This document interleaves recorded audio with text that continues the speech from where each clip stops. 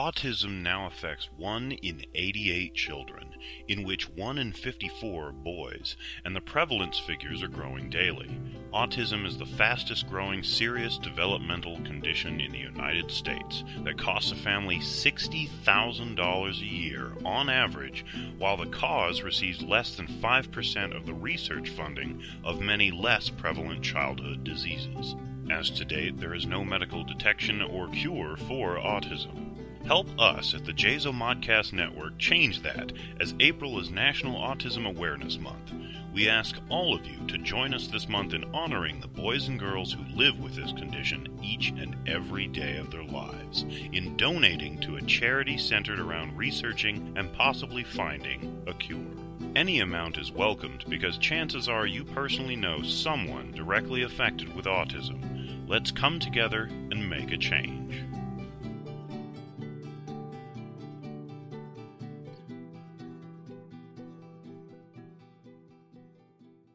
Did you know that this podcast is a part of the JZO Modcast Podcast Network? Chances are, if you enjoy this show, you'll find other great podcasts on the network too. The JZO Modcast Network offers you a choice of shows 7 days a week, starting with Monday. Join Rebecca C. Lofgren, Aaron Illick, and David K. Montoya in Seeing Red.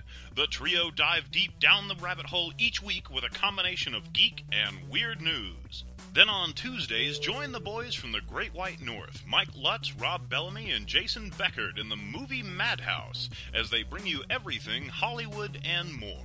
On Wednesdays, Reaper Rick's Tree Frog Expose Cafe, where he crosses the line of limits as he gives us news that is unforgettable and personal views that you'll definitely remember as well.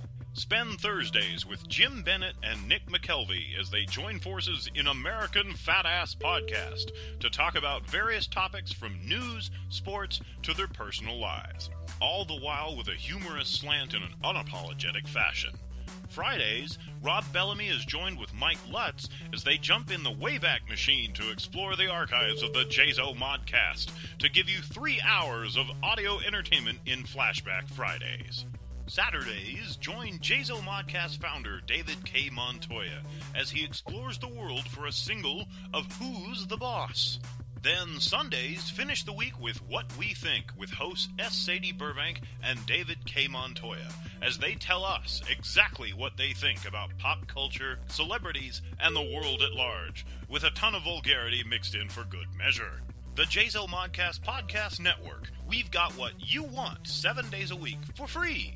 Listen to us on iTunes and Stitcher, or like us on Facebook and follow us on Twitter. And don't forget to check us out at jzomon.com/JZOModcast.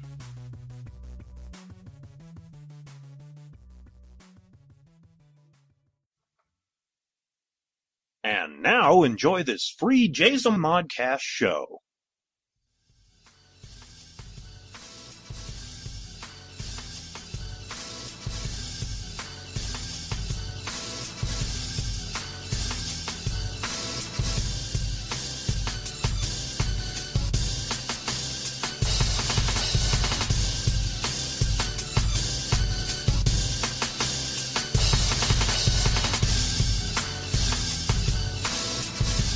Welcome to another episode of Flashback Fridays. I'm here, Rob, with...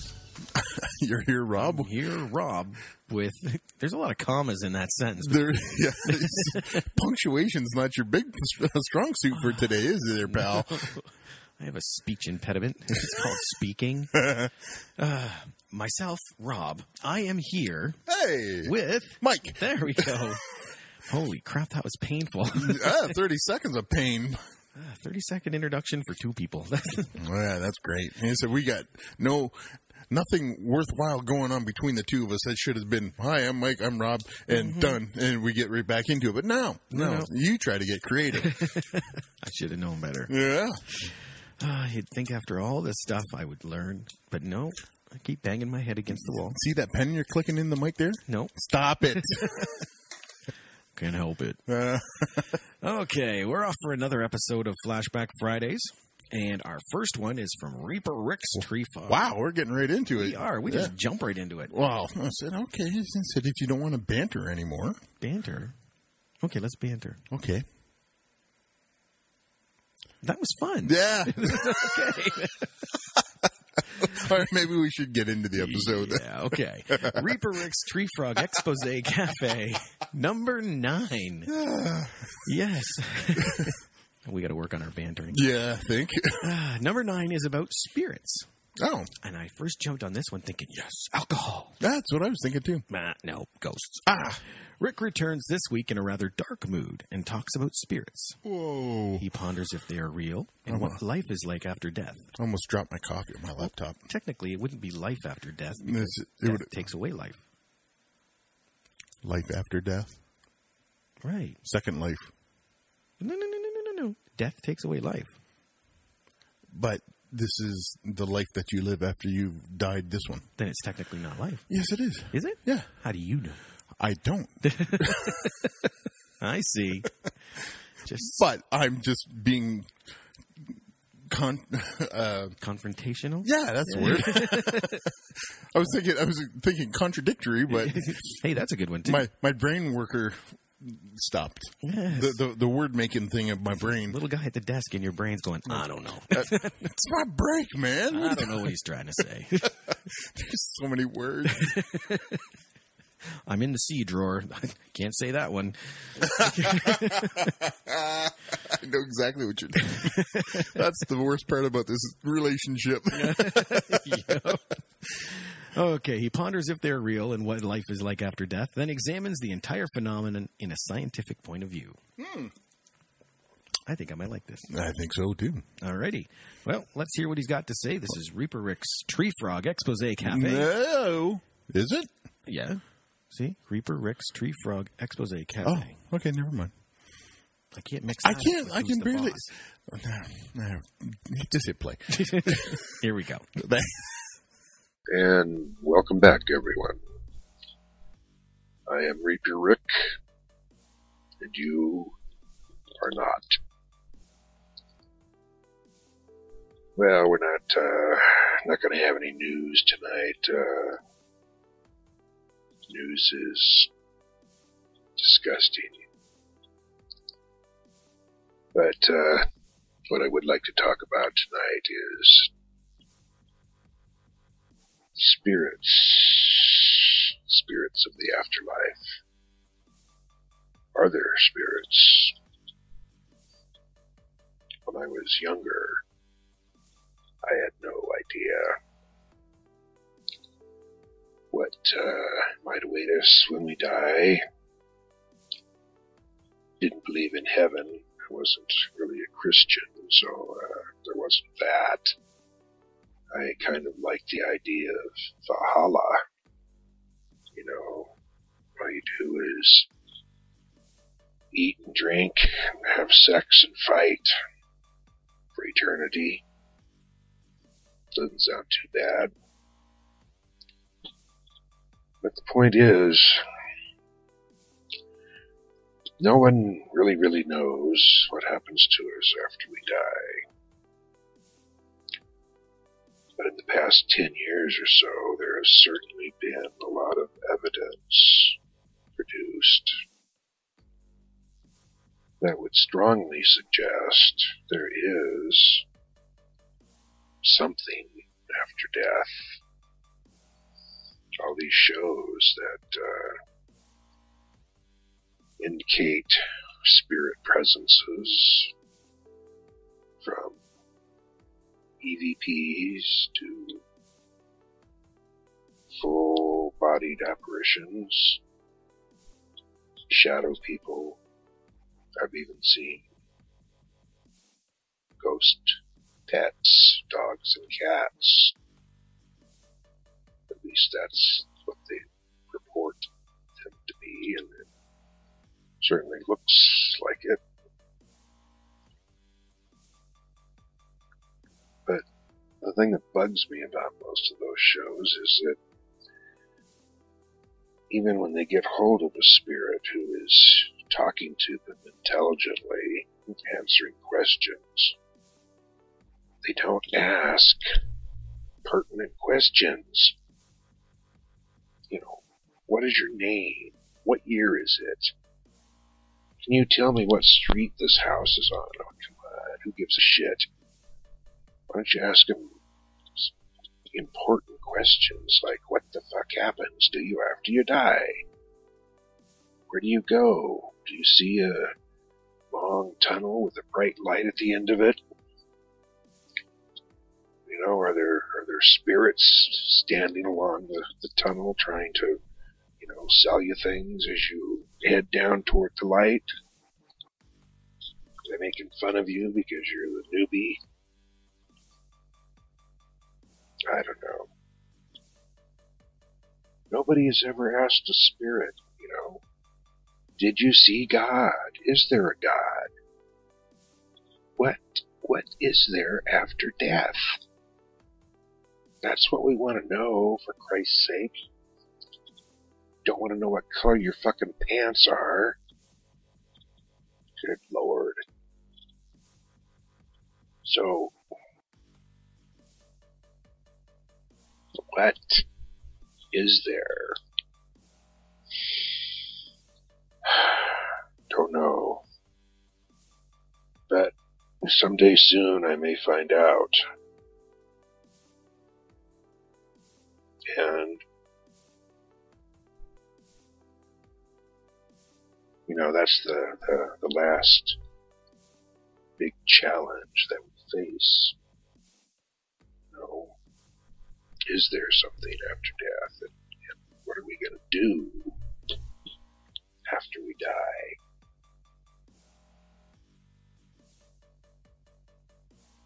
According to all of these,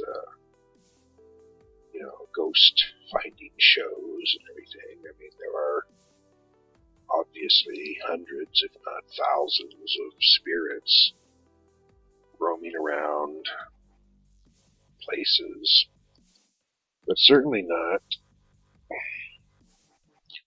enough spirits to account for all of the people who have died over the years.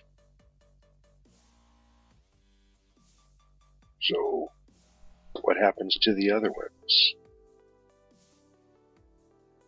What happens to the spirits that don't stay earthbound? Are there spirits that don't stay earthbound? What happens afterwards?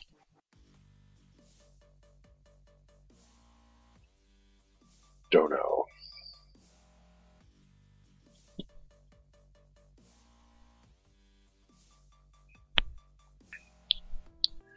Why do some spirits even stick around?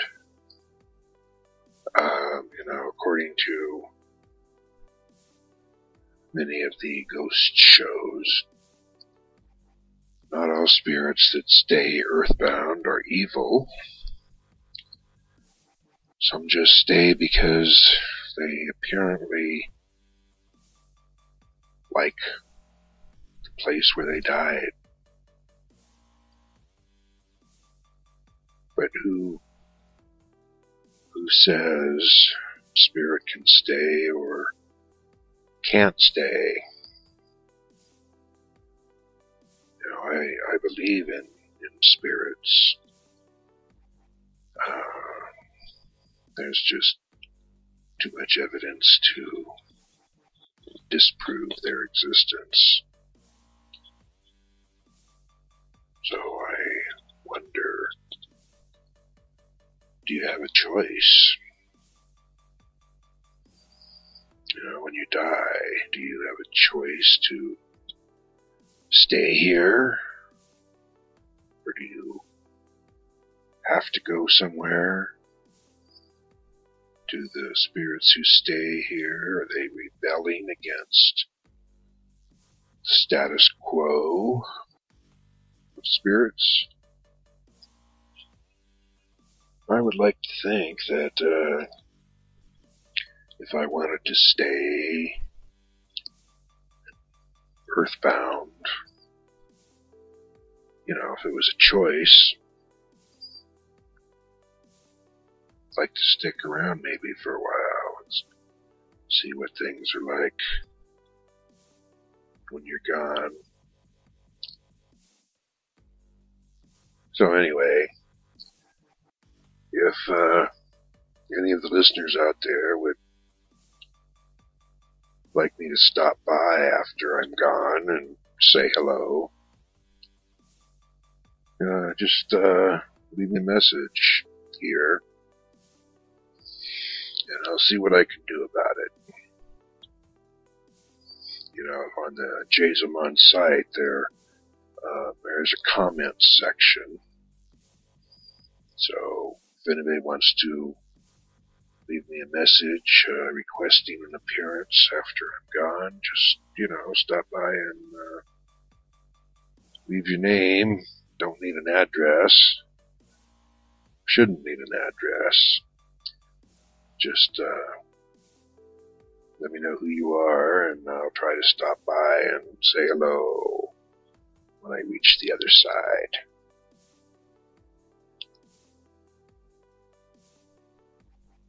That should be fun. You know, there's also those shows that have the mediums on them who claim they can speak to deceased relatives or friends or whatever. I've never seen one of those people, those mediums. Never seen them ask important questions either.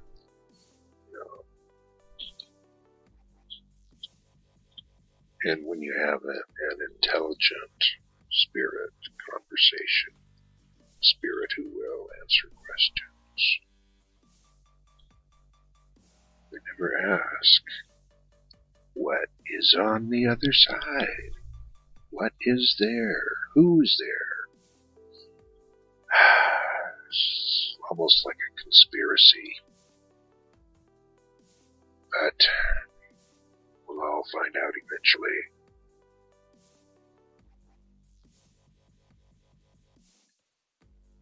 One way or the other. Alright, well, enough of that crap. I'm going to mention a couple of interesting television shows that are available now just because I like them. Something that just recently started was the Robot Combat League. When I first heard that was coming out, I thought, what the hell is that? Is it going to be like a big rock'em sock'em robot kind of game? Turns out it actually is.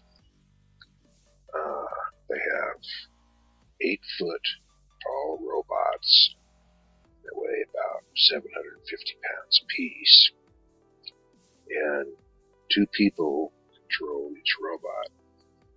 One person sits in a chair and controls the movement of the robot back and forth and side to side. Then you have somebody else that is wearing one of these contraptions where, when you move your arm or hand, the robot moves its arms and hands. Well, the hands not so much because they're big fists. But anyway, one person controls the punching action of the robot, and the other person controls the foot action of the robot. And it's actually an interesting concept, and these 2 robots go at it, and it is just like a giant rock'em sock'em robot kind of game. They punch at each other and punch at each other until something breaks on one of the robots, and then they have to fix it. And I think they have like 3 2-minute rounds or something. Anyway, it's kind of a funny show, but it's interesting, especially if you're a robot geek. But anyway, might want to check that out. I think it's on the Sci-Fi Channel. Another interesting show, and I like this because I'm interested in history and archaeology, is a show called America Unearthed.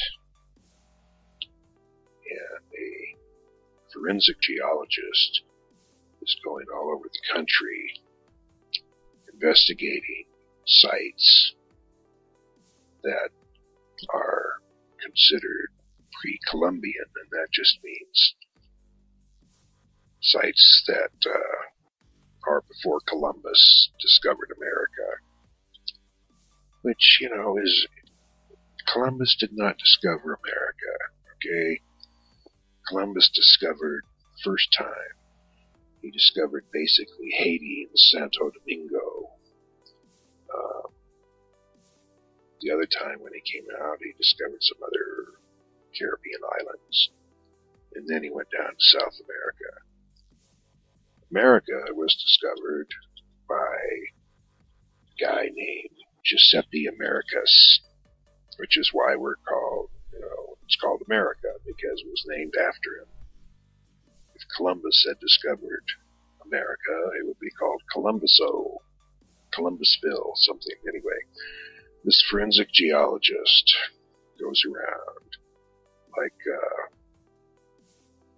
the American Stonehenge in New Hampshire,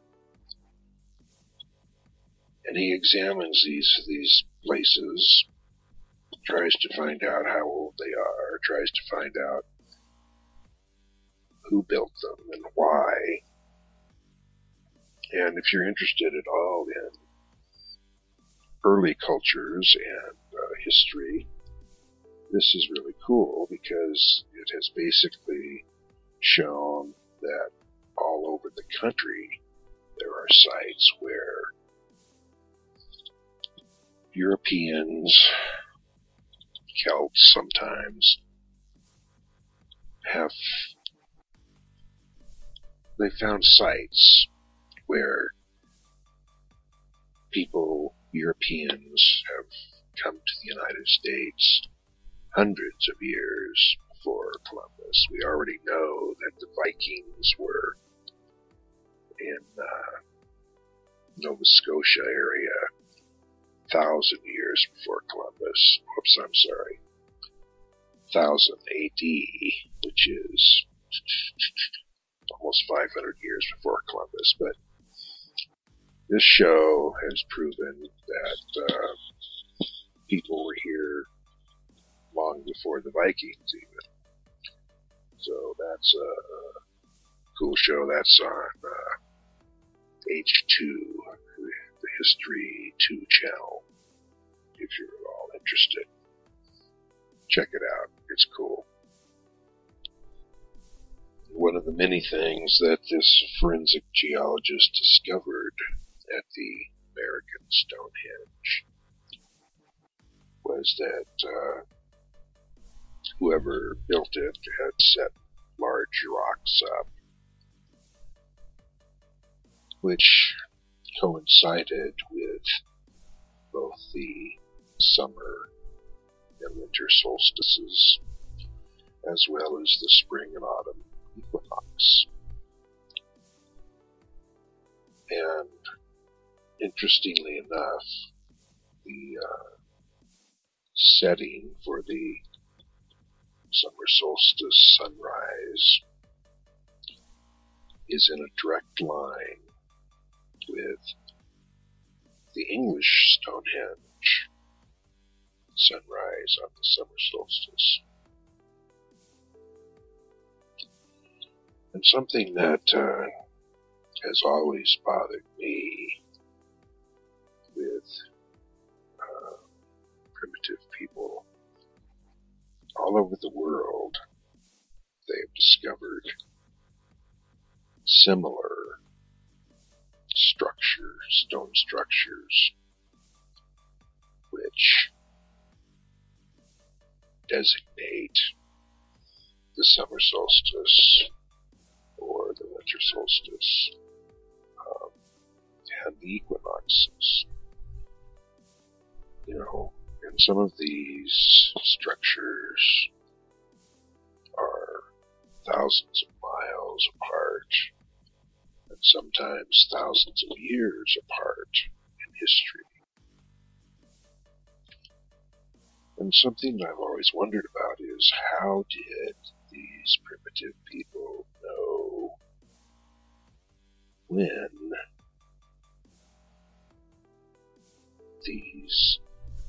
solstices would occur, because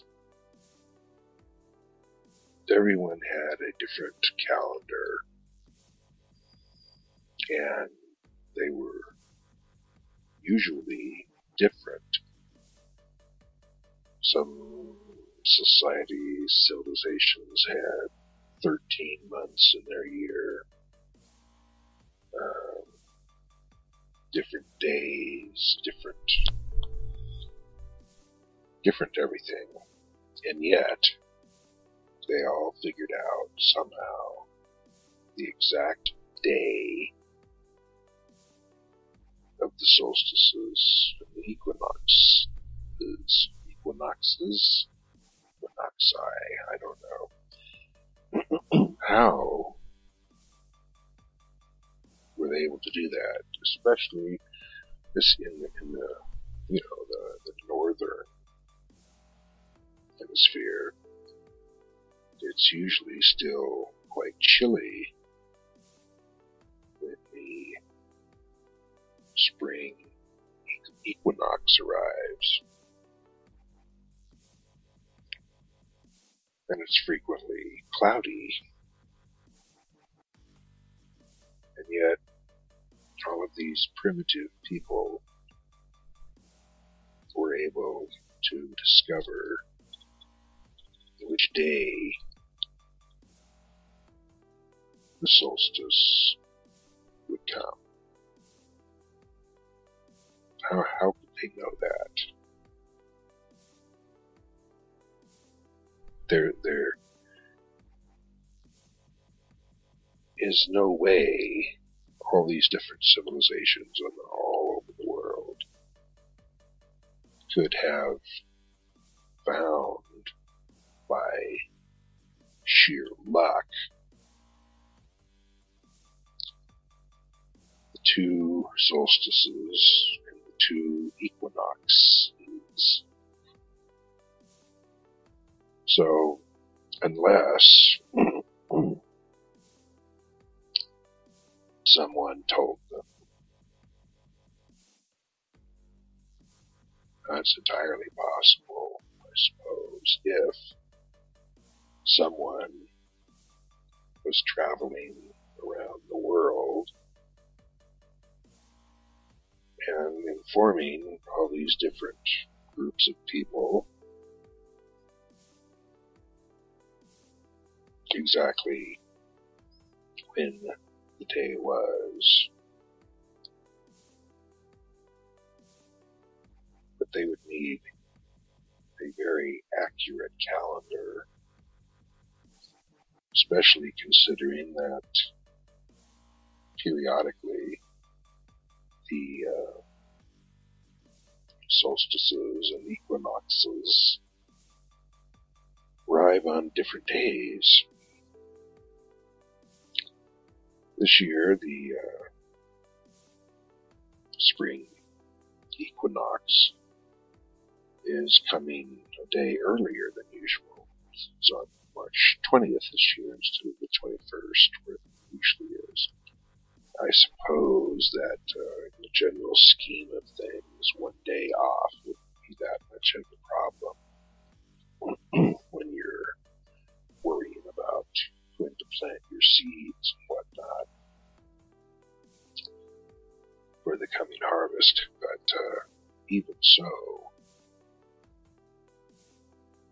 how did they do this with basically poor, rudimentary knowledge of the stars? I still don't understand how that could have been done unless a more intelligent race of people or creatures informed all of these different civilizations when the sun would rise on the solstice.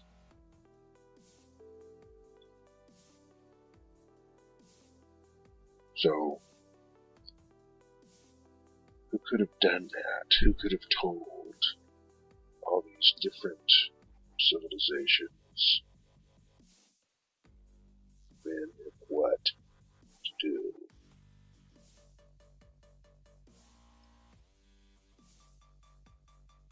Well, of course, the ancient astronaut theorists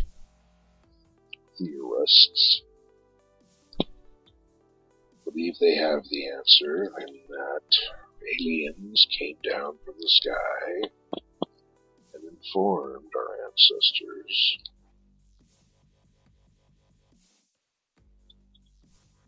about such things as astronomy and architecture, perhaps how to plant and grow food. I don't know. There's so much that we do not know about our own history. You know, I've always thought that historians did not give our ancient ancestors enough credit for the intelligence they could have possessed. There are many things that ancient man was able to do that sometimes I just feel that we assume that ancient man was primitive and less intelligent than modern man is. But considering what ancient man was able to accomplish,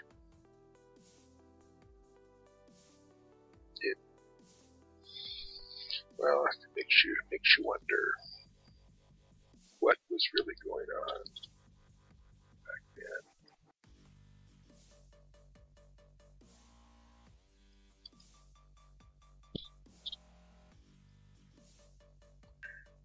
We may know someday what was really going on, thousands of years ago. It seems like every year new discoveries tell us more. But every year they seem to discover things that are even more bizarre and more curious. So, I wonder if when we die, we find out the answers to all of these questions. I guess if you go somewhere where you have quadrillion souls, somebody would have to know something. I mean, what happens to our spirit? I mean, is it you go and your spirit for eternity? I mean, does everybody who dies go someplace and stays there forever? Are we going to run into cavemen and ancient Phoenicians and Sumerians and people who were there, Egyptians, people who built the pyramids? Are we going to find out what they were really for, who really built them, why? Well, that's another curious thought, isn't it? Perhaps when we die, we will find out all of these secrets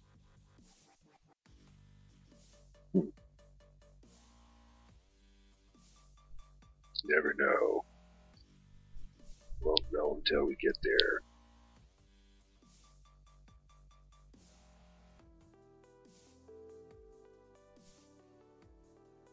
Well, that's just one more question of the thousands or so that need to be answered.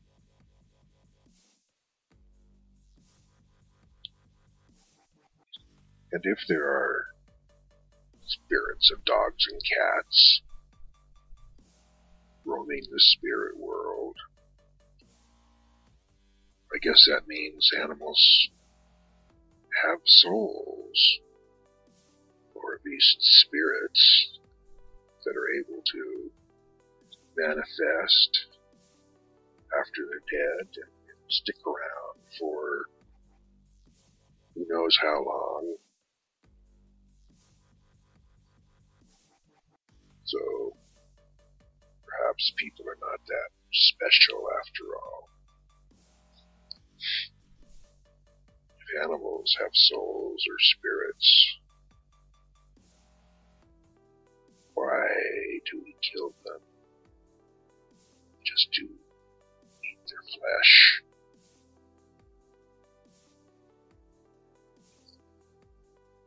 That's something that has bothered me more and more as I get older too. I've been a vegetarian for over 40 years, but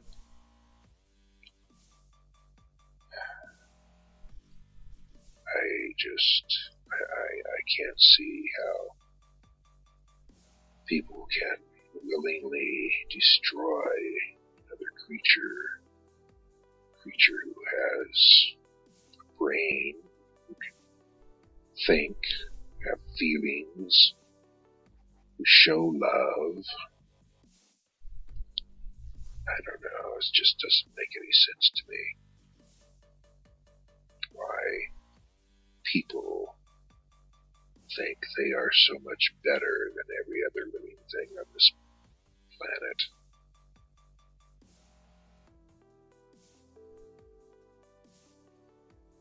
If we were so much better than every other living thing, then you would think by now we would have discovered that we share this planet with all the other living things on it. We are not dominion. We do not have dominion over the earth. We are merely visitors here.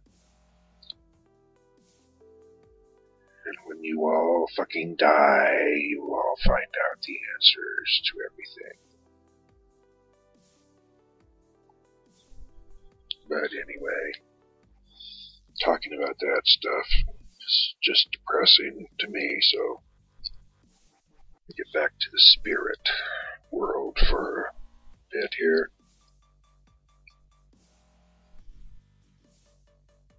You know, in England and Europe, they've discovered spirits who have been hanging around castles and such for hundreds of years.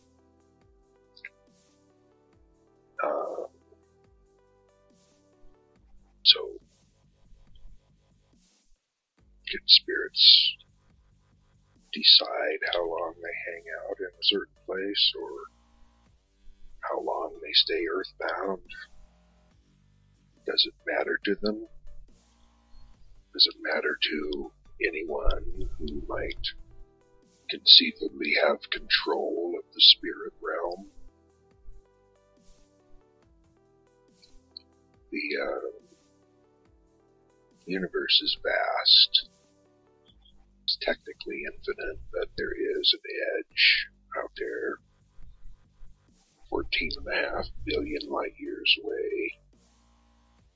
But beyond where the first stars and such were born, what's out there? Just more vast emptiness. The universe has been expanding for 14.5 billion years. Will it continue to expand until the stars finally winked out.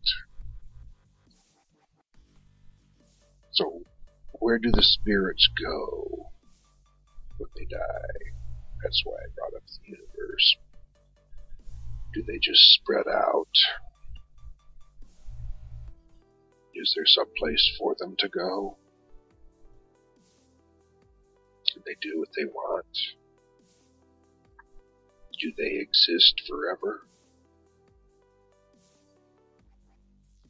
Or do spirits, like stars, eventually wear themselves out, basically, and I don't want to say die because they're already dead, but what do? Fade away?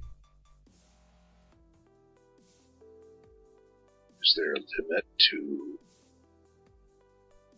what a spirit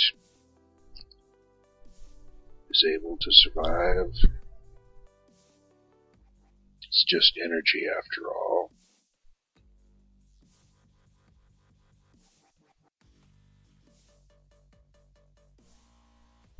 They say that energy can't be destroyed. It only changes form, changes shape.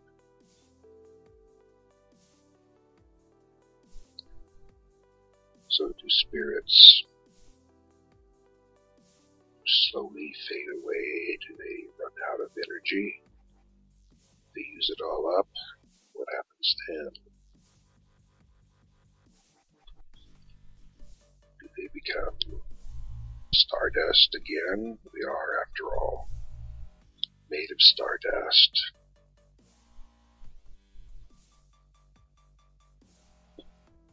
Is that what happens after the spirit is no longer? Does it just fade away into dust again? To be reanimated as another planet? Another person?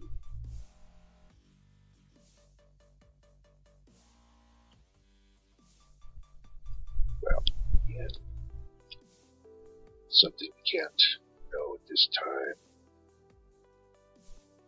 but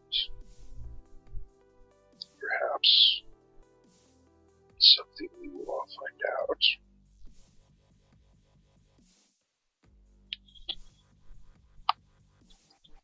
You know, I always thought that when a person dies, the spirit has no need of prejudice or love or feelings or anything that humans in their earthly form take so much pride in. And yet, some spirits appear to remain much as they were when they were alive. In other words, if a person was evil during their lifetime, do they remain evil as spirits? According to some research, yes. Places like prisons and other places where evil people were kept while they lived, these shows appear to indicate that frequently the evil person turns into an evil spirit with the same hates and dislikes and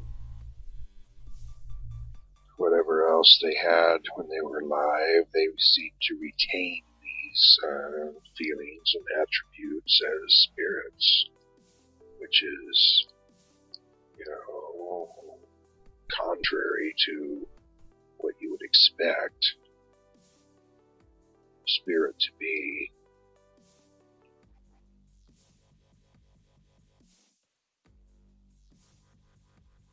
I guess if you're an angry person while you're alive, a hateful person, you know, a real dick or an asshole or whatever, the spirits tend to retain those feelings.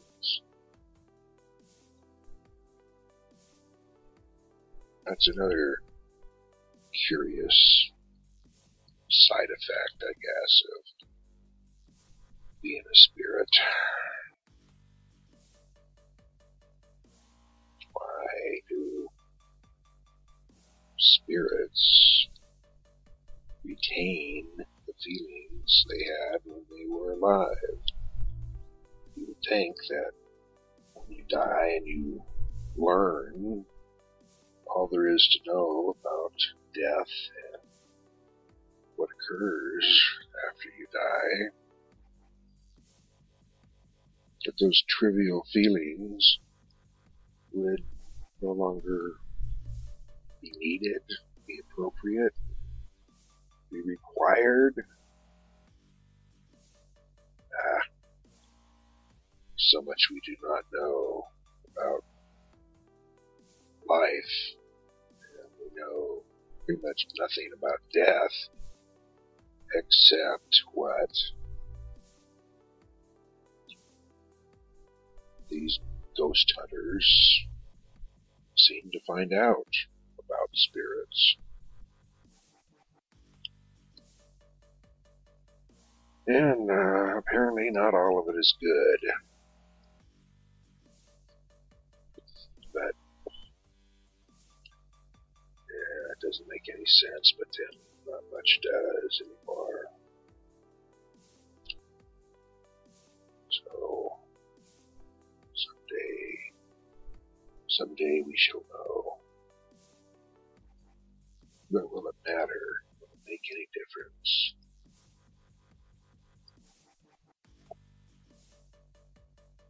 You know, some people are just pathetic, miserable creatures while they live.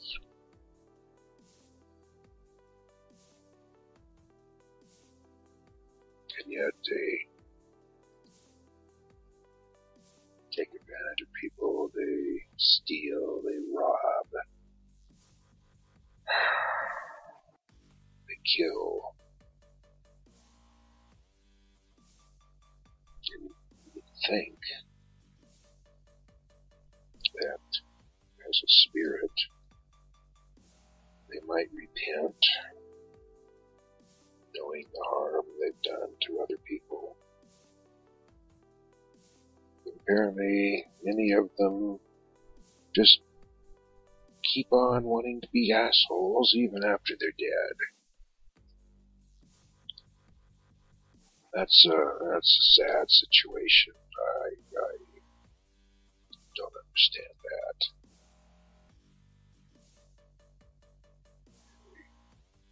We're always, told that good people go to heaven, bad people go to hell. Well, that's obviously bullshit.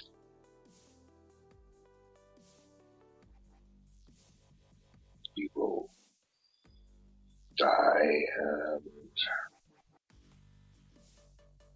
things change. But not all spirits change. Some of them apparently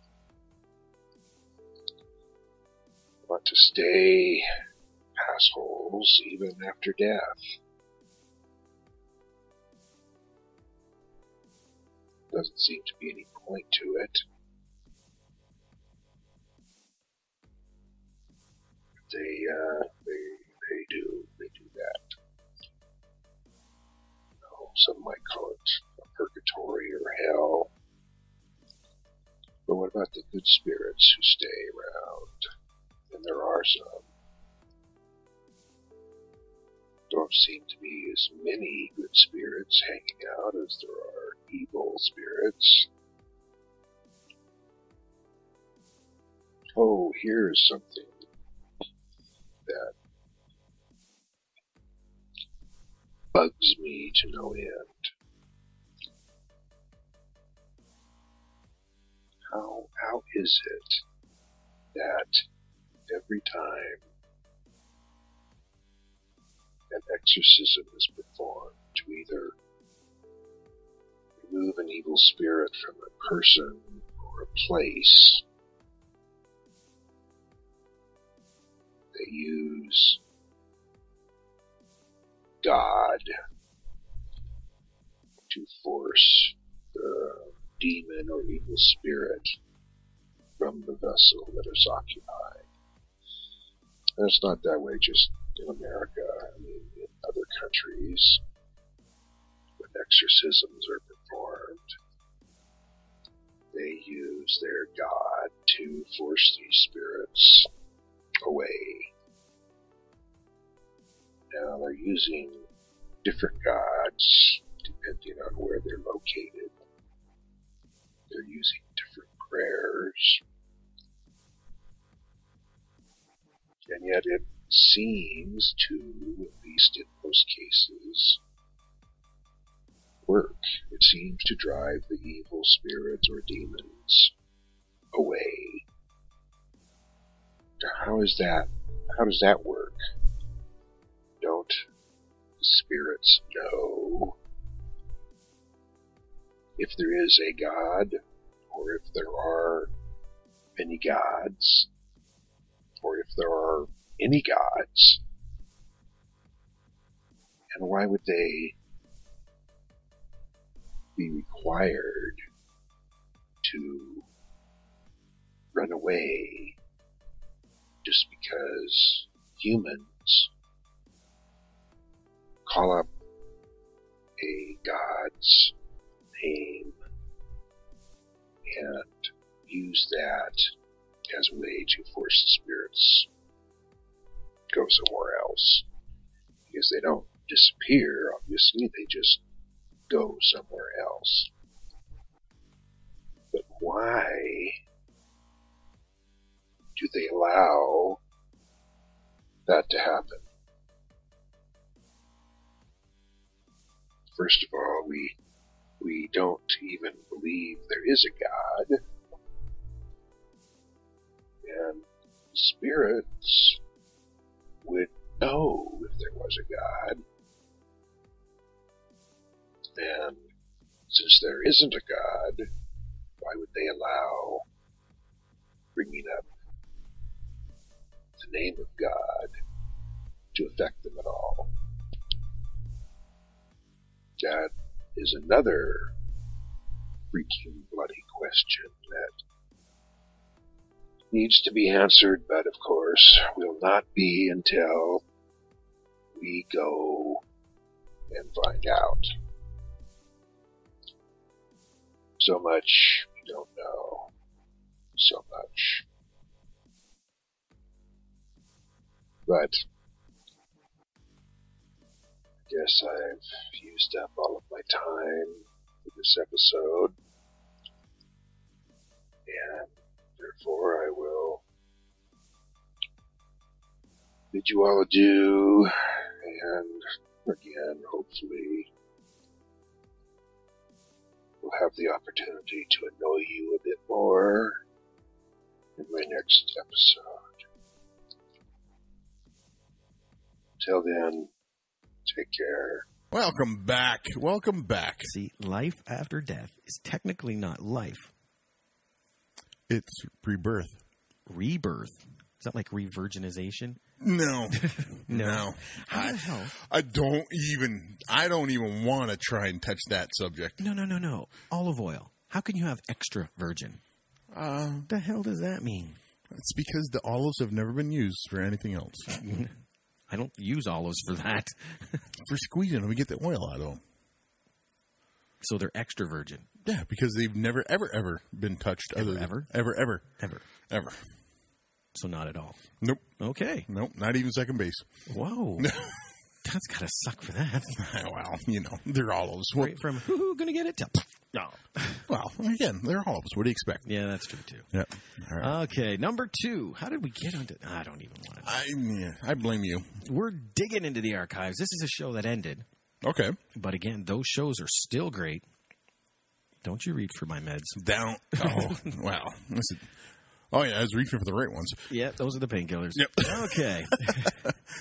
This is When in Burbank, number 10. Okay. Oh, Sadie Burbank. Yes. Sadie and Dave talk about everything from weather to answering emails and say goodbye to California legend Huell Hauser. That's amazing. Plus, find out if the United States will, in fact, build a real Death Star. Oh, look at you. Oh, lights went on. Gotta watch this. What? Listen. And you can watch it in the theater of the mind. Oh, that's really good. You like that, huh? Suddenly the guy at the desk is going, hey, try this. I got a whole file full of stuff you haven't tried yet. Can't say that word, but I can tell him this. Okay, well, here we go. This is When in Burbank, number 10, California's Gold. All right. Welcome to When in Burbank. I'm David K. Montoya. And I am Sadie Burbank. How you doing today? I'm good, thank you. Still cold. Freezing. Now, we live in Southern California, and the big misconception, or even if I dare without the lawsuit, the dark myth About living in California, yes. is that it's sunny. That was 2 words, the dark myth. Yeah, that I threw the in there so I wouldn't get sick. Yeah. Is that Southern California is always warm, always Warm and balmy, I know. Well, I got an email today from Kelly's husband yes, in Orlando. Orlando, Florida. Yeah, and he was complaining because it had been 85 so long, and he was so hot and tired of it, and he was really hoping it'd get to 60-something, and I told him back. I emailed him back and said I would happily share, if I could, some of our 28-degree weather. Actually, it was 36 when I was emailing him this afternoon at 3:40. I said I would happily share some of that with you, if I could. Ha ha. I don't think it even got to 40 degrees today. No, I didn't. Well, it didn't on my... We have one of those little thermometer things that's... I don't know how to describe it. It's a little thing, and it's got numbers on it. And then outside is the sensor, okay? Right. So inside you get to read what it's doing outside and inside at the same time. And it's pretty accurate, actually. And I didn't look at the total for today, the high for today, but every time I looked at it, it was still in the 30s. I think it may have gotten all the way up to 36 at some point.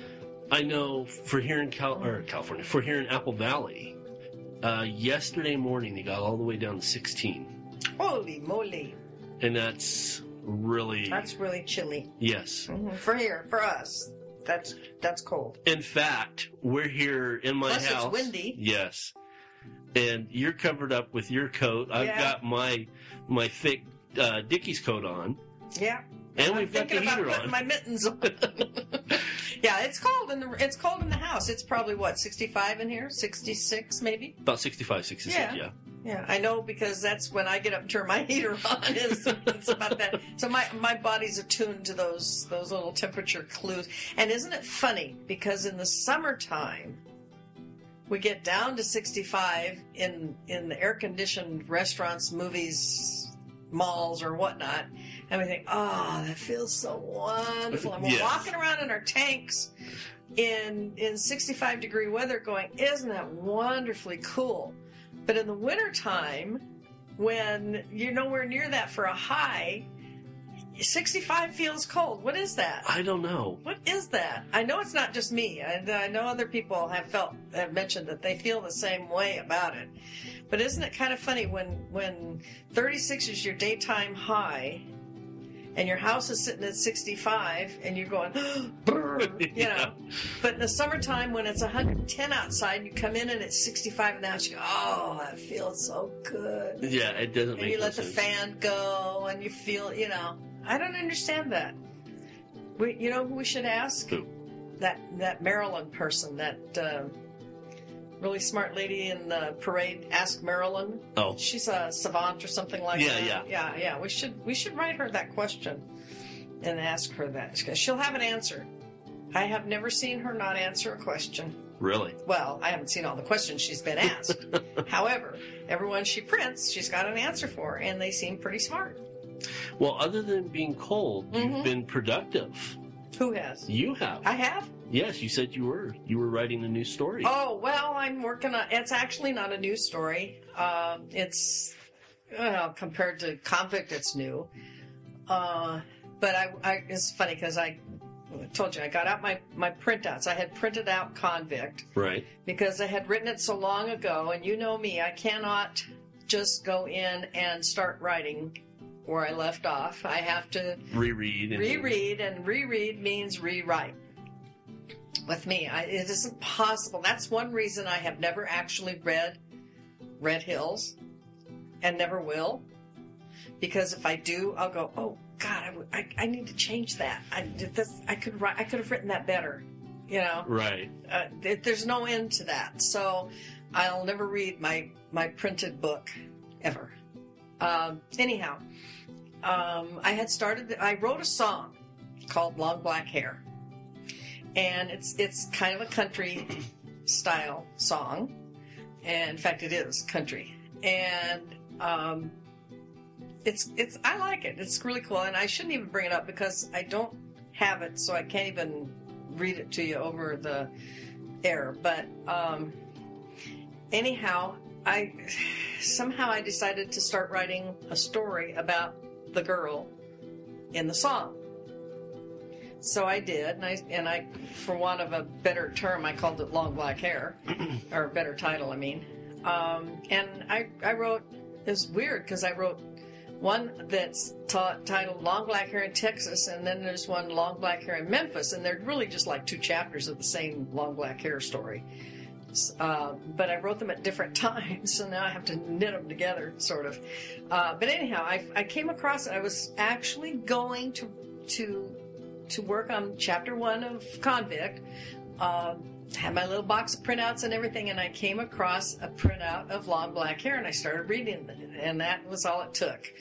So I went on the computer, and I pulled it up, and I started playing with it, and fixing it up, rewriting it. Next thing you know, I had done, I don't know how many pages, 10 or 15, I guess, you know. And so I'm probably going to at least get to the point of knitting the two together. Right. You know. But in the meantime, she is Judy. I don't know why. She's just Judy. And she's on her way from Big Spring, Texas, which actually used to be not much more than a spot on the map where the bus stopped. I know this because I actually went through Big Spring, Texas. Many years, in 71 actually, well, it doesn't matter where I was going. I stopped on a Continental Trailways bus at Big Spring, Texas, and there wasn't much there. Now, if you Google it on Google Earth, it's a pretty decent-sized little burg. It's like a suburb of, well, if you stretch it, it's a suburb of Dallas. That's a long way off. Anyway, So what kind of genre are we looking at? well, she's a country singer, and she's on her way to Memphis because her boyfriend went to Memphis Right. to sing. And something happened to him, and he didn't get to Memphis. And I haven't figured out yet what it is. Anyhow, he's in Dallas, and so she stops on the way to Memphis to see him in Dallas. And his name is Titus, by the way, and I don't know why that either. And she's just like, he just greeted her at the door. This is how far I've gotten with it. He greets her at the door and invites her in to see his rooms. He's actually living in a boarding house. It's not an apartment. He just has rooms in a boarding house. Right. And he's showing her around, and I think I'm going to kill him. So maybe... I don't think Titus will be around for long. No. No, I don't know. I don't really know. I got to find out. I'll have to actually look at Black Hair in Memphis and find out what the hell she was doing in Memphis, because I can't remember. You know, you write this stuff and I don't know about you, but when I put something on paper, it's gone out of my head. Yes. And so I have to read it and find out what happened in Memphis. If Titus is there, then oh well. I guess he'll get a reprieve and I won't kill him off. Or I may kill off Titus and give the guy in Memphis another name. I don't know. So are you thinking maybe a novelette or... I don't know what I'm thinking. It's weird. Because you don't have a publisher anymore. Now you're self-publishing. I know. I don't know what I'm thinking. What makes me do that? I know what makes me write a song. It's like an infestation. Is that a reasonable term to give it? It's in my head. When I played the guitar, it would be even worse, because then I'd have a tune running through my head, and then I'd have to put something with it. So I haven't played the guitar for a number of years now, so that isn't it. It's just that I heard this song, and so I put it down on paper. If I could sing, I could actually sing it to you, but I can't sing anymore. I used to be able to sing pretty decently, but I can't sing anymore. Anyway, I had to put it down on paper, and it's a cool song. It's not bad, actually, for, a country song. Right. And then, I don't know why, but I just felt like I should write some more. And I didn't want to write more verses to the song, because the song's done. Right. It's finished. So I just started writing about her, the girl with the long black hair. I'm kind of curious to see how it turns out. It'll be interesting to see. It may wind up trash too. I don't know. But it doesn't feel like it's going to. It feels like it might go someplace. It's a story wanting to be told, so... I guess. It's in there rattling around in my brain. And it's weird because I sat down I was actually just going to kind of look at it and go, oh, that's crap, and toss it. And I just sat down and kept typing. And there it goes. It just happened. I don't know. I don't understand the process. It just happens. It just happens. If I sit in front of a typewriter for very long, I start typing stories. I haven't been creative. I haven't been creative in a while, to be honest with you. I did. Well, I wonder why. You don't have like 400 things to do. 400. That's a new number I just made up, by the way. I did write the press release, and I did get it out today. I saw it. It was... Emotionally, it was challenging, which I wasn't expecting that. To write it or to put it out? Both. Mm-hmm. Just because you have such... I never really thought about that. I have an emotional... what's the word I'm looking for? An emotional connection to my business, and I never really even thought about it that way. Well, you gave birth to it, for crying out loud. You're its parent. Of course you have. So, but I literally, it took me a while to write it. A couple hours. Well, that's probably saying, it probably took me more than a couple hours. Really? Yeah. So I wrote it, and then Terry edited for me one last time, which I thought was cool. And then we sent it out. I sent it to everybody that, has been involved, and then we sent it out to the iNewsWire, which is our press release distributor who we go through. Mm-hmm. So it'll go out live tomorrow. Well, that was creative. And well, yeah, that's true. But the interesting part was, and I mentioned this before we started recording, was after I hit send, it felt like tons of weight was like lifted off my shoulders. Now, we both know I still have two more obligations, so it's not like I'm done. As of right now, I'm not done. You'll never be done. I don't want to disillusion you, but you're never going to be done. Well, I'm sorry. I mean from projects. I am too. I mean that too. You never. It's not in you to be done with projects, but I think what you're doing is you're getting smart and you're backing away from trying to do everything at once. Yeah, I'm just pacing myself, and like a project is great. Yes, 50 projects is stupid. Well, because my opinion, and I've mentioned this several times in our podcast. You know, you own a percentage of MythWorks, so when I say we, that's where it comes in because you own some too. We still have the Christian anthology that's coming out. A lot of people don't know this because we've actually kept a hush-hush on a purpose. MythWorks owns the GISG LLC. We own that company. We've been running that company.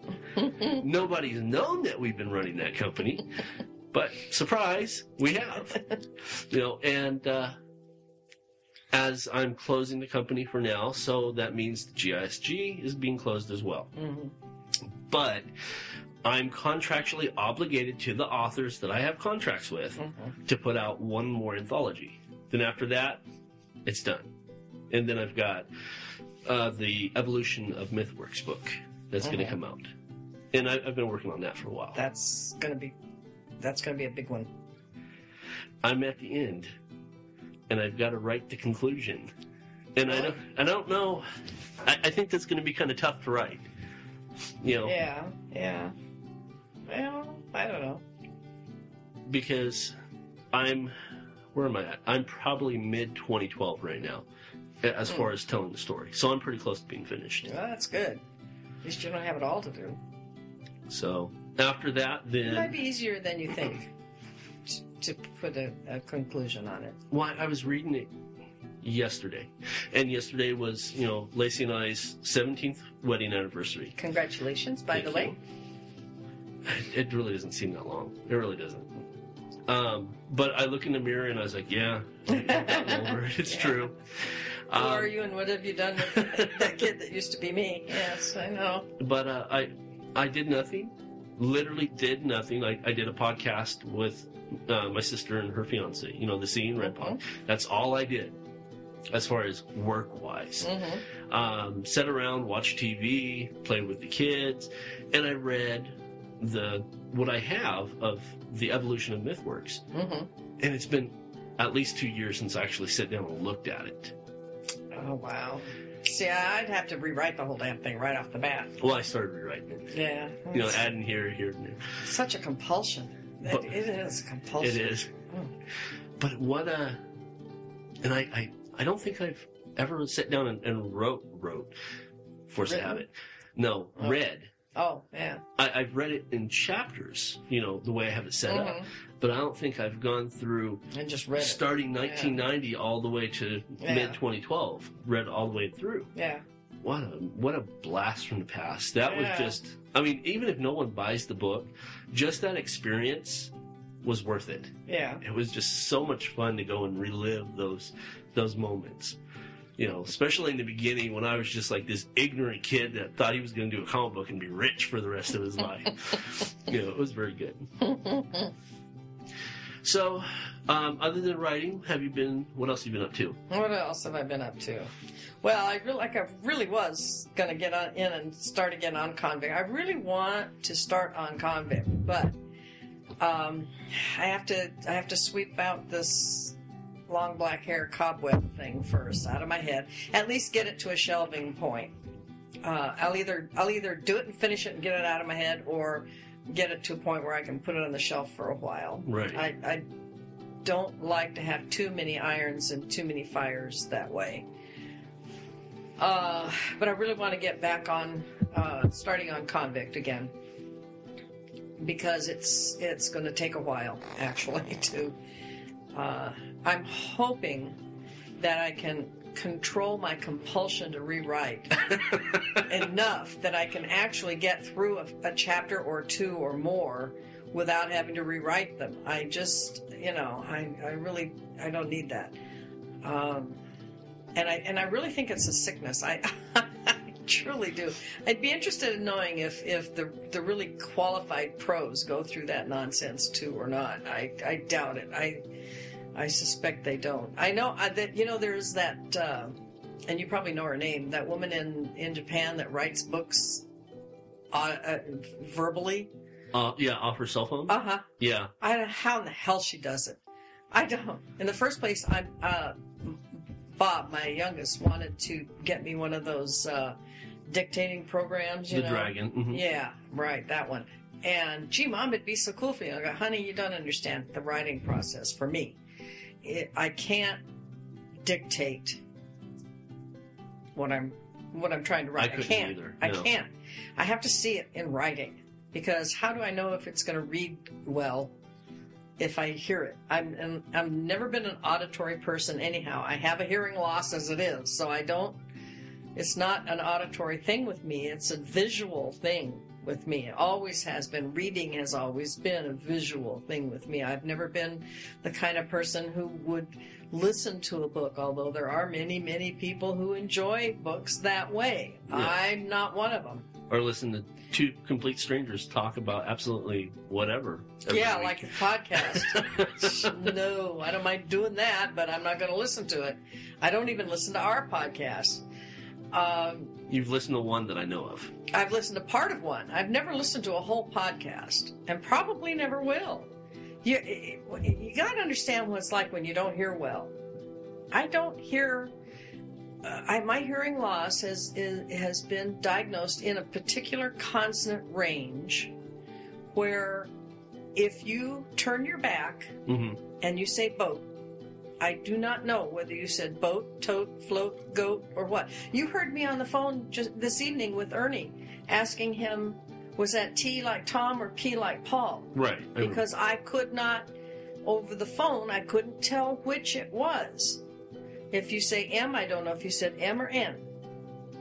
And that is the hearing range, the consonant range that my loss is in. I can hear loud high-pitched sounds, and I can hear loud low-pitched sounds. Right. I can hear medium sounds, but I cannot distinguish the consonant sounds.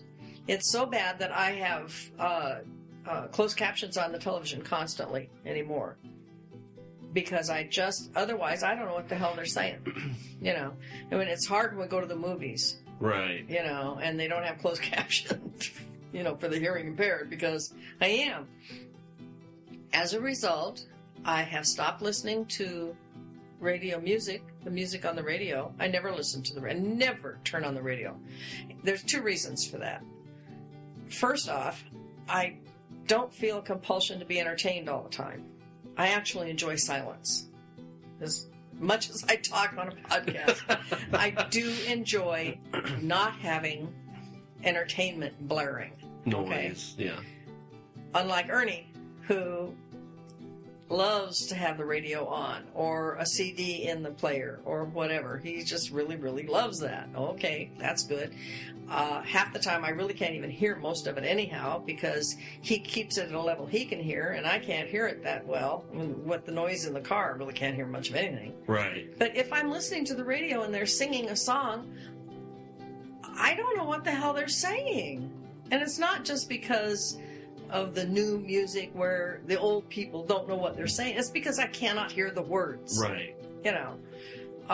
And so when you can't hear the words, and let's face it, a lot of the tunes are similar.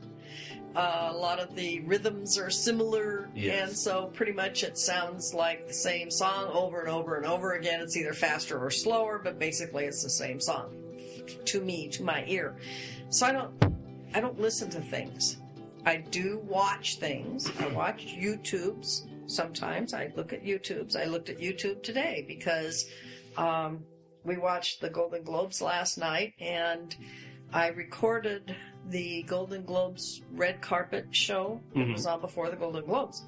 And I watched it today, and in it, Denzel Washington had said to an interviewer, I think it was Matt Lauer, that he did some prep work for his part in Flight by watching YouTube. He watched drunk people on YouTube. Really? Because the character he plays in Flight has a drinking issue. I don't know how much of one, but apparently a significant one, given the fact that he's a pilot. Oops. In the movie. Right. And so he wanted some visual feedback, input rather, as to how a drunk person behaves. Probably not because he's never been drunk himself, although he may never have been. I don't know. I don't know. But he probably just wanted to know what it looks like because he wanted to be able to act that way. Right, so imitate that it. those of us looking at him would go, that dude's drunk. And one of the things that he said he watched was this guy trying to put on flip-flops while he was drunk. And I'll tell you now, folks, if it's okay to say so, go to YouTube and put in drunk guy trying to put on flip-flops and watch it. It's a hoot. Is it? It is hilarious. Oh, my God. And then there's another guy. Oh, my God. It's the funniest damn thing I ever saw. This guy, drunk guy on a beach, I think it's called.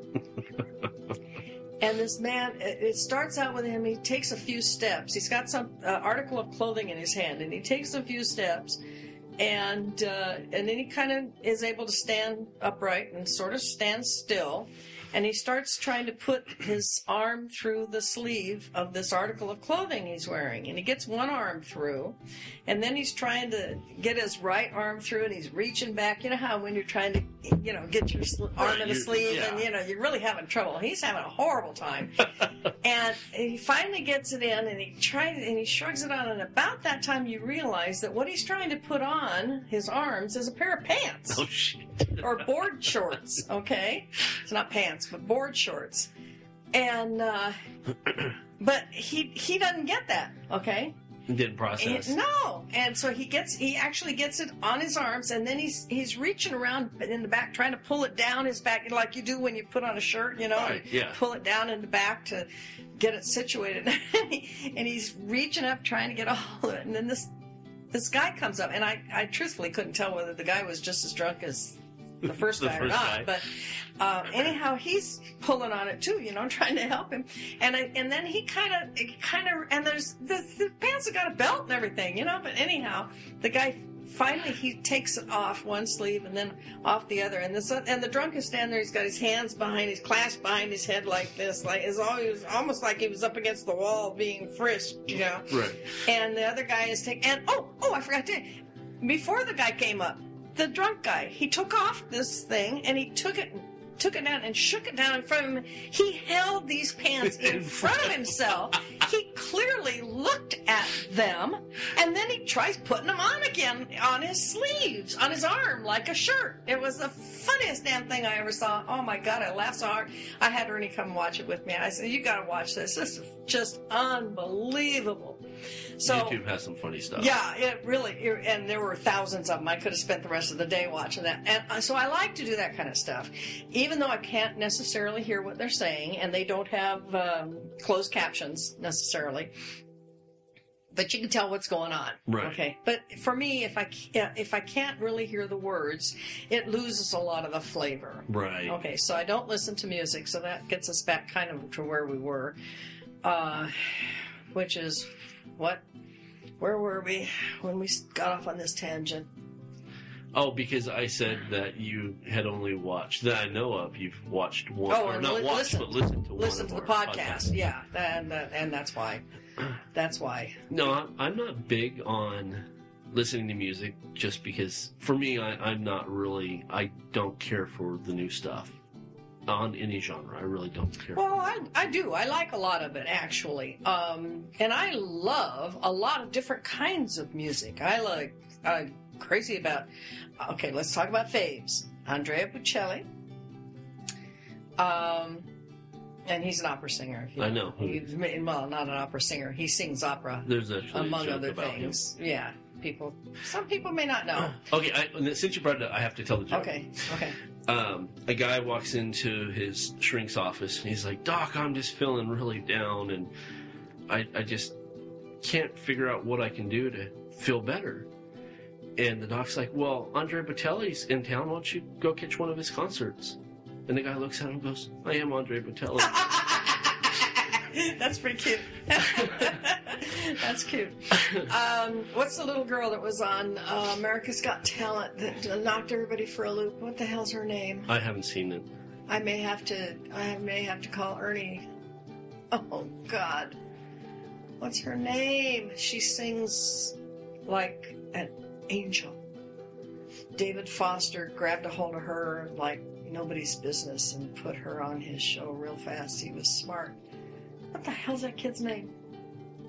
Well, if anybody's listening, they'll know. Right. Anyhow, I love her. I'm, as you can tell, very bad with names. I really liked the music that... Oh, this is so bad because I'm having a terrible time with names. Oh, Christ. Put it on hold for a minute. Let me think. Okay. Okay, we're back. Okay, I had to access my memory bank. That would be Ernie. Jackie Ivanko. That is the name of the little girl that was on America's Got Talent. America's Got Talent. She was on probably 3 years ago now. Maybe 4. Time flies. God, that kid, you just can't imagine. You really need to hear her sing somehow, online or somehow. You got to listen to this child sing. And when she was on America's Got Talent, she was little. I mean, she was like 8. Really? Oh, yeah. And she sounded like she was 40. I mean, seriously. There were people that didn't believe that this was really her. They thought she was lip syncing to an older woman singing. Really? Yeah. Oh, the child is... Prodigy. Oh, God.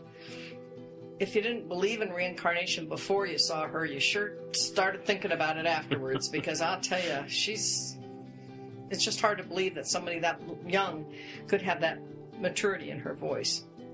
Anyhow, I like her. I like her singing. And Right. She sings a wide variety of music. Okay? And then another one of my faves is Terrence Howard. Terrence Howard is an actor. He's Right. not a singer. Right. Okay? But he was in the movie Hustle and Flow. Yes, which I am completely shocked that you've seen. I love that movie. It was so funny because I went around work afterwards. There was even a cartoon. I have it at home, pasted on my refrigerator, where it's this dad is sitting on his couch. He's going, oh my God, what's next? And his little girl is wandering around going, it's hard out there for a pimp. That song, okay? And that's what I was doing. I loved that song. And I think it did well in the Academy Awards, if I'm not mistaken. I'm not sure. I can't remember now. But anyhow, I loved that song. I loved that movie. I loved their process that they went through. Doing this, and it's rap music, but this is what they were doing, was Right. creating this song. And the guy that worked with him, kind of a geeky kind of guy, was, I believe, I'm pretty sure it's the same guy, was in The Core. And he played a computer geek in The Core, the movie The Core, which is a movie about saving the world from total disaster and destruction by drilling down into the center of the earth and fixing Is that a things. Disney movie? I don't know if it's a Disney movie or not, but it's a real good movie. Okay. If you haven't seen The Core, take time, watch it. It's a good thriller, I think. It's totally fantasy, Mm-hmm. because, come on. But if you just let yourself go with it and just have fun with it, it's a cool movie. It really is. Maybe it's on Netflix. Oh, goodness, of course. It's on Netflix. Isn't everything? Well, No, I was gonna say- everything that's been out for a week and a half isn't pretty much on Netflix. I was going to say now that Disney signed the contract with Netflix. Yeah, okay. So, yeah. So now Okay, everything. so not that I'm pushing The Core or anything else, but I just wanted to give that Right. young man credit because he's an incredible actor, really good. But the point I was making was I enjoy a lot of rap music. I love Will Smith's rap. He's fun to listen to, even though I can't hear all the words. He's fun to listen to. I love Queen Latifah. And I love that she does rap. She does oldies. Right. You've heard her do the oldies? Yes. She does a fantastic job. She's got a great voice. Plus, I just like her. I think she's cool. I have a very wide and varied appreciation for all kinds of music. As you know, my dad's a preacher. I sing along with all the hymns in the movies. Yeah. Ernie will go, "Do you know that one?" I'll go, yeah, of course. You know, you want me to sing it for you? No, but I can. I love all kinds of music. When I was a kid, you could not get me off the dance floor. Bill Haley and the Comets, Rock Around the Clock, I was there.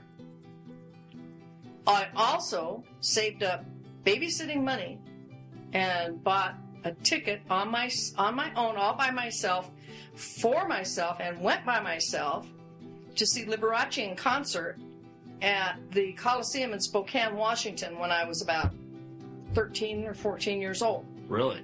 Yeah. Loved Liberace and his brother George. And don't I wish I still had my program, because his mom was there too, and they all three signed it. Really? Yeah, and I don't have it anymore. Kills me. Just kills me. All three of them on the same program. Anyway, somebody out there, nah, it's probably garbage. I was going to say, if anybody ever got it, good for you. But that just shows you that the variety of musical interests that I've always enjoyed. Right. Always enjoyed all kinds of different kinds of music. But anymore, I kind of agree with you in some respects. A lot of the music today sounds so similar. Now, you can take Adele out of that equation, because none of her stuff sounds similar to anybody. She's an amazing artist. She's fantastic. Alicia Keys, Norah Jones. You know, I met Norah Jones. Did you? Yes. You know, her father died just recently. No. Yeah. Ravi Shankar. Yes, I did know. Yes. He and was... speaking of people who passed, we were going to talk about Hugh Hauser, too. Yes. Okay, but anyway. How did you talk to Norah Jones? We went on vacation a few years ago. Mm-hmm. And the hotel we were staying, it was just a small little hotel. Mm-hmm. Natalie Portman, which I met. Oh, yeah? Really? Oh, Norah Jones. Ernie's had a thing for Natalie since she was a little kid. He in The Professional with the French guy. I can't remember his name. Oh, God. Anyway, Ernie said then, he said, "You watch, that kid's going to be something someday. She's going places." She has like a PhD in law or something. She's very educated. Brilliant. But Norah Jones. And a new mommy. Natalie Portman. Jude Law.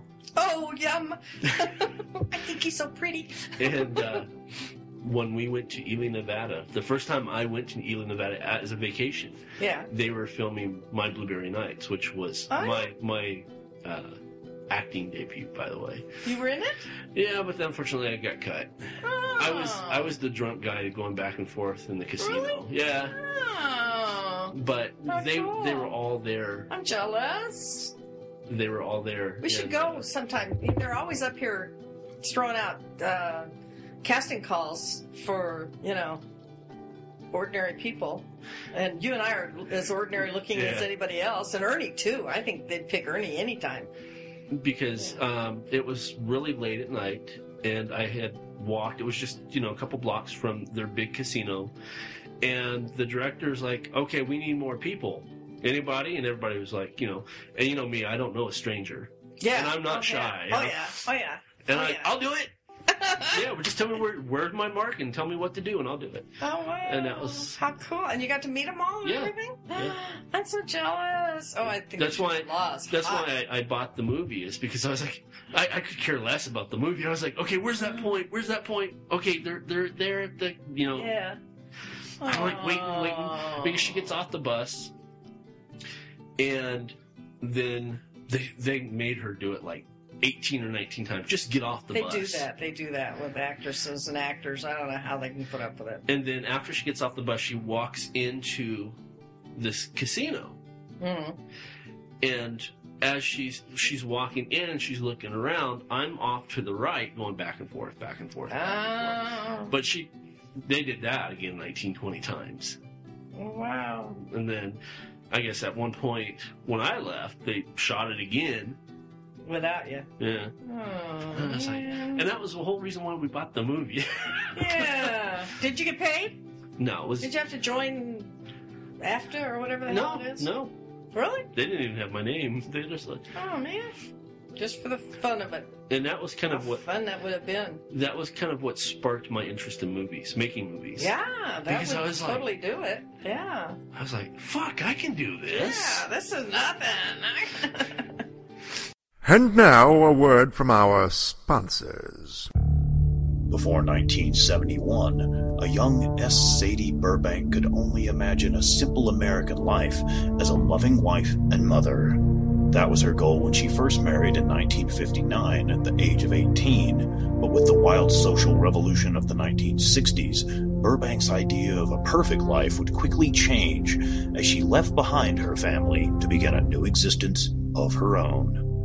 Her journey would find her on a plane headed toward her new lover, Steve, who was halfway across the world, waiting her arrival in a small bush camp in the country of Liberia. Once there, Sadie is greeted with a fascinating, strange world and plunges herself into the exotic land of the bush. But less than 6 months later, Sadie would realize all was not as it seemed, and Steve was not the man she fell in love with.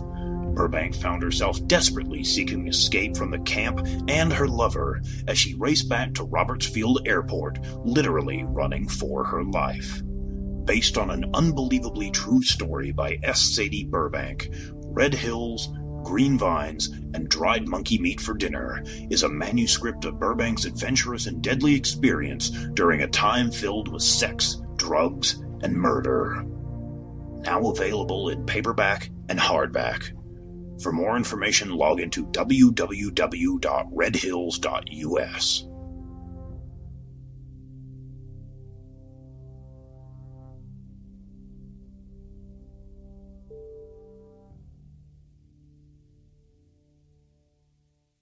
Are you looking for a new book, comic, or apparel from your favorite MythWorks or independent creators? Then you're in the right place. Introducing the all-new redesigned MythMart store. Now bigger, badder, better. Sign up and become a member and receive 10 to 50% off on selected items. Get the all-new Terry D. Shearer's Bloody Hell t-shirt, or non-members can pick up one of our ebooks for only $4.95. Or go into the past and relive the 90s with MythWorks Comics Classics for $3.99. The new MythMart. Bigger, badder, better. Visit MythMart at www.mythworks.com/MythMart. Or find us on Facebook for extra savings.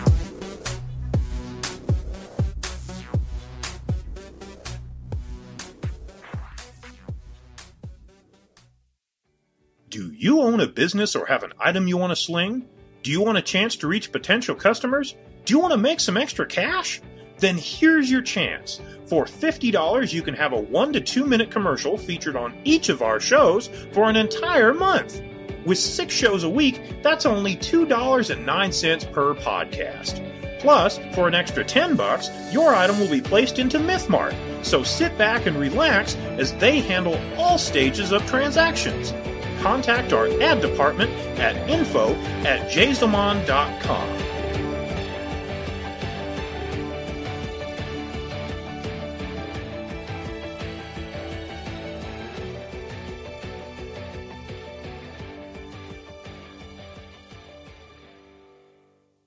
Okay, so anyway, those are some of the people that I like. I like a lot more, but I can't think of all their names, and it really doesn't matter to everybody listening who I like.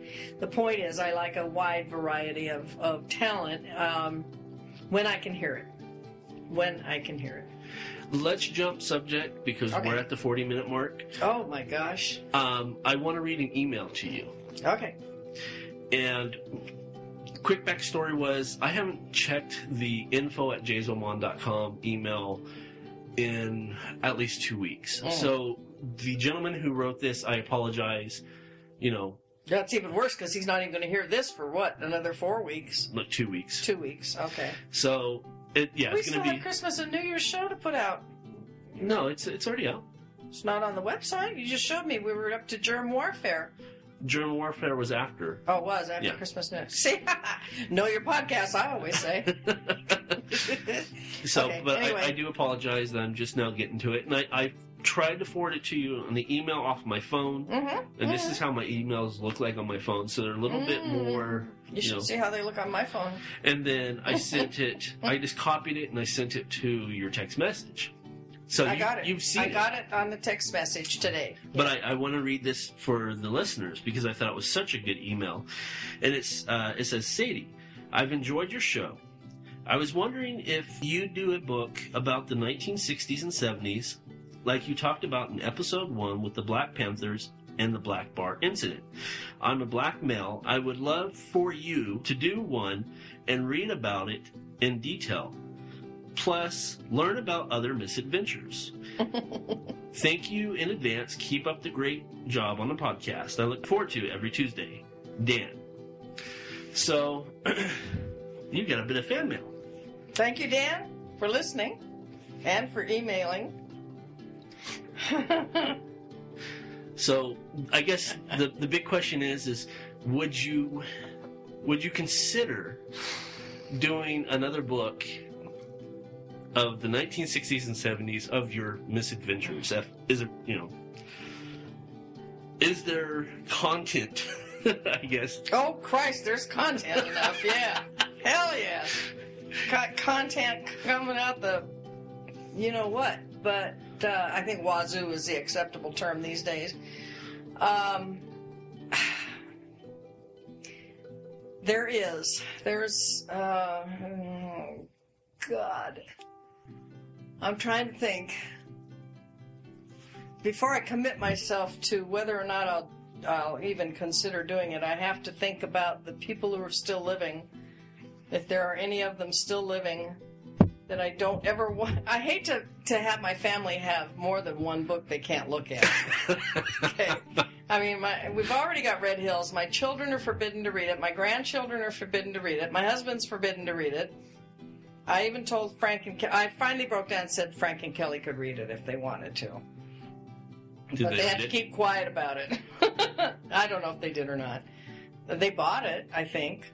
Or I sent them one. I can't remember now. But in any case, let me think. From the 60s. Oh, God. I was a very promiscuous person in my early adulthood.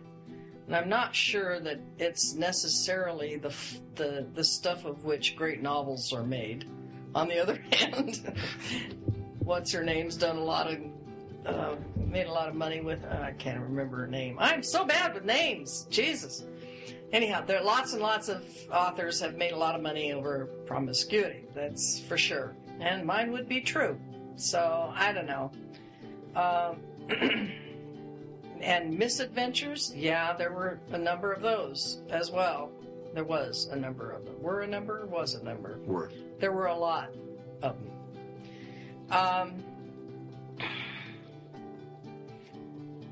I'd have to find a reason to write it other than, a request. Right.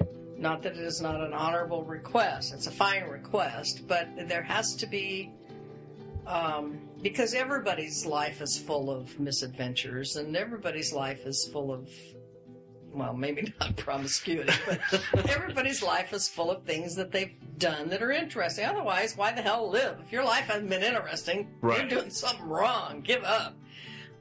So would it be something that would be so interesting that other people would want to read about it? I don't know. Maybe just because it's so different from the era now. Dan doesn't mention his age, does he? In that, let me check that real fast. I don't think he does. Let's see. No. And so, if he's my age, he probably already knows and has had many of those misadventures himself. If he lived through the 60s, he's pretty well been there and done that. If not, maybe it's hard for me to imagine that somebody would really find it interesting to read. Maybe it's the bartender. Wouldn't that be cool? Would not that be? No, the man would say, if he even remembered the incident. I'm sure we're not the only white women that ever walked into that bar. Well, I'm reasonably sure we're not. But wouldn't that be funny? No, I don't even know if he would still be alive. I don't remember now how old the man looked to be. Anyhow, we digress ridiculously.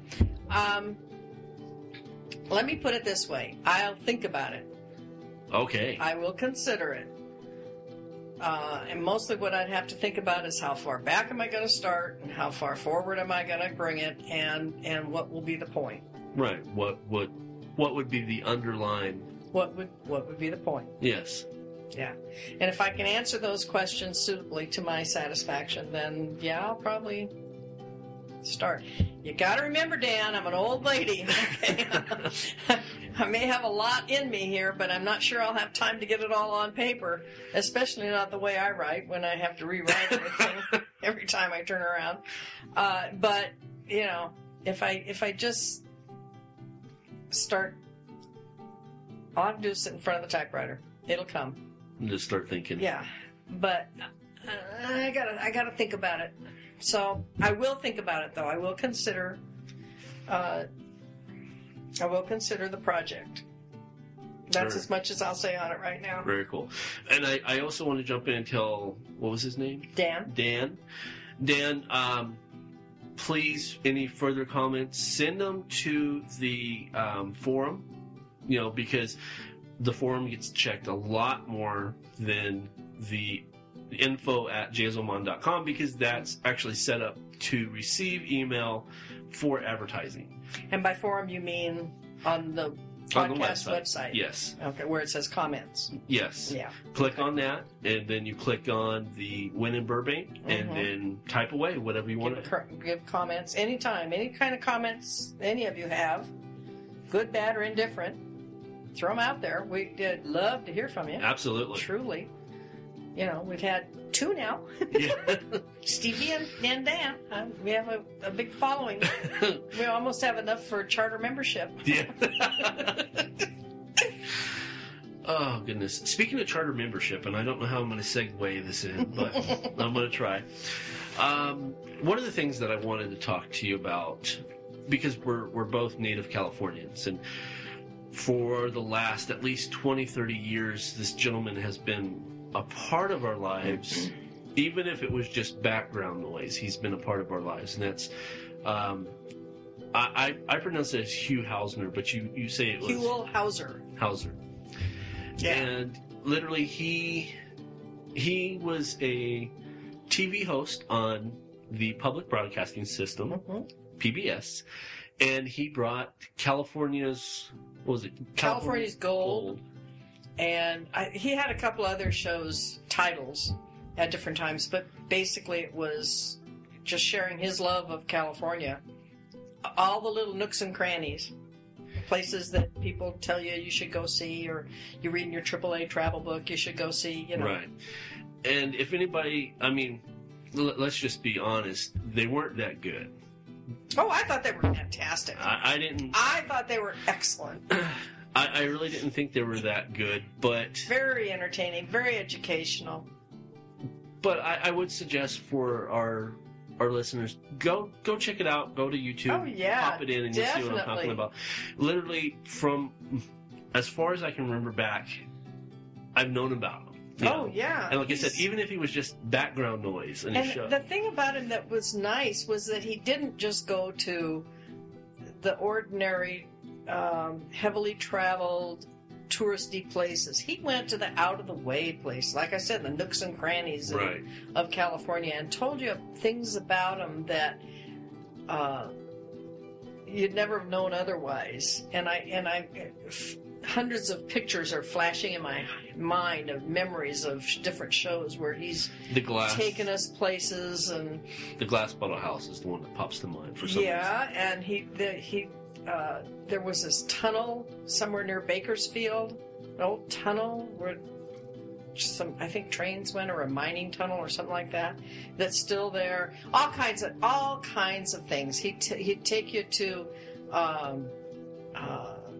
the swamplands, not swamplands, but the Delta up by Sacramento. Right.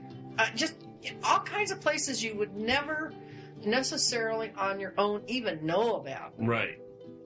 And of course, he'd find out about them. I'm sure he didn't know on his own. He didn't know all of this information, but he would find. He went to the Tamale Festival down in Indio one time. He's gone to at least one mission, if not more. Right. Probably several, actually, because California's got lots of missions. For those of you who do not know, El Camino Real, which is Spanish for the Royal Road, I think, the King's Highway, depending on how you look at it, or your Spanish interpretation. My Spanish isn't all that great. Anyhow, runs from basically the border in TJ Right. to as far north as the city and maybe farther. I don't know if it stops at San Francisco or not. Anyhow, it was called Highway 1 for a while. It's also 101 in different places. Right. I think it's also closed down right now because of mudslides and rock slides and whatnot. Anyhow, this road back in the day was the road traveled by a lot of the old friars, Catholic monks that came with the Spanish invasion of Mexico, and they established missions all up the California coast, all the way up to at least San Francisco, if not farther. And each of these missions has a name, and lots of them are towns like San Clemente is a mission. Right. The town is now San Clemente. And others all the way up. And he actually went to, San Clemente's where not San Clemente, Capistrano. What's wrong? San Juan Capistrano. San Juan Capistrano. What's wrong with me? Anyway, the swallows go to Capistrano, and so he went there and saw the swallows, and he went everywhere and saw more of this state than probably any other Californian ever has or will. I mean, I don't know of anyone who has covered this state the way he did. Right. And he was young. He was only 67 when he died. He had just retired in November. But from what I understand, he was having health issues. That's why. He may have been. I don't know. They did not disclose the cause of death. They didn't go there, and that's okay. They don't need to. I'll actually survive not knowing. But it's a shame. And Ernie, remember I said Ernie's going to say, see, every time somebody quits work, they die. He didn't do that. I was kind of surprised. I was expecting it because he doesn't want to quit working. That's always his thing. I don't want to quit working. I'll die. Yeah, right. Anyway. The reason I bring that up is I actually felt bad. It was kind of. Of course, you felt bad. He was a member of your television household, right, so to speak. We become attached to those people. Had emotional investment. Yeah, it's like if Robert Osborne died, I'd feel bad. You're going, who the fuck is Robert Osborne? Was my face readable? Kind of. The movie channel dude that introduces a lot of the movies, like Ben Mankiewicz and Robert Osborne. Because you watch a lot of... yes, it's on constantly. Well, it's better than it used to be. I used to have nothing but QVC on. And then Jewelry Television for a long time. I had that on constantly, and I couldn't afford it, so I had to switch to something that didn't cost money to watch. Literally, yeah. I hate to tell you how many gemstones I have in my safe. You wouldn't even believe me. And the UPS guy and I were on first name basis. QVC dropped. They had Christmas in July at QVC, and I was there. Anyway, so I started watching the movie channel a lot, and I love old movies, and so that's why I mentioned him. He's a member of my television family, as it were. So yeah, I miss Huell too. I will miss him because those gems, those nuggets of information that he used to bring about various places, you almost felt like you'd been there and didn't really have to go then. Right. Okay, been there now. And for a lot of us, that is the truth. That's the only way we do get to visit a lot of those places is through those, we used to call them travel logs back in the day. It was, he'll be missed. I'll oh yeah, I'm sure. Okay, we are down to literally the last 5 minutes, so let's see if we can get this last bit. I've been saving the hilarious for last. Oh, goodness. We're going to be funny? Yes. Oh, good. Well, because iTunes did put us in the comedy section. I know, we're comics. Hello. So, get ready to laugh, folks. Just laugh your ass off. Okay. So, United States law says if you have more than 25,000 people that get together, sign a petition, whatever you're petitioning has to be looked at by the White House. Now, recently, there was a petition signed, and I actually signed this petition, about changing the Westboro Baptist Church from a nonprofit Christian organization to a hate group.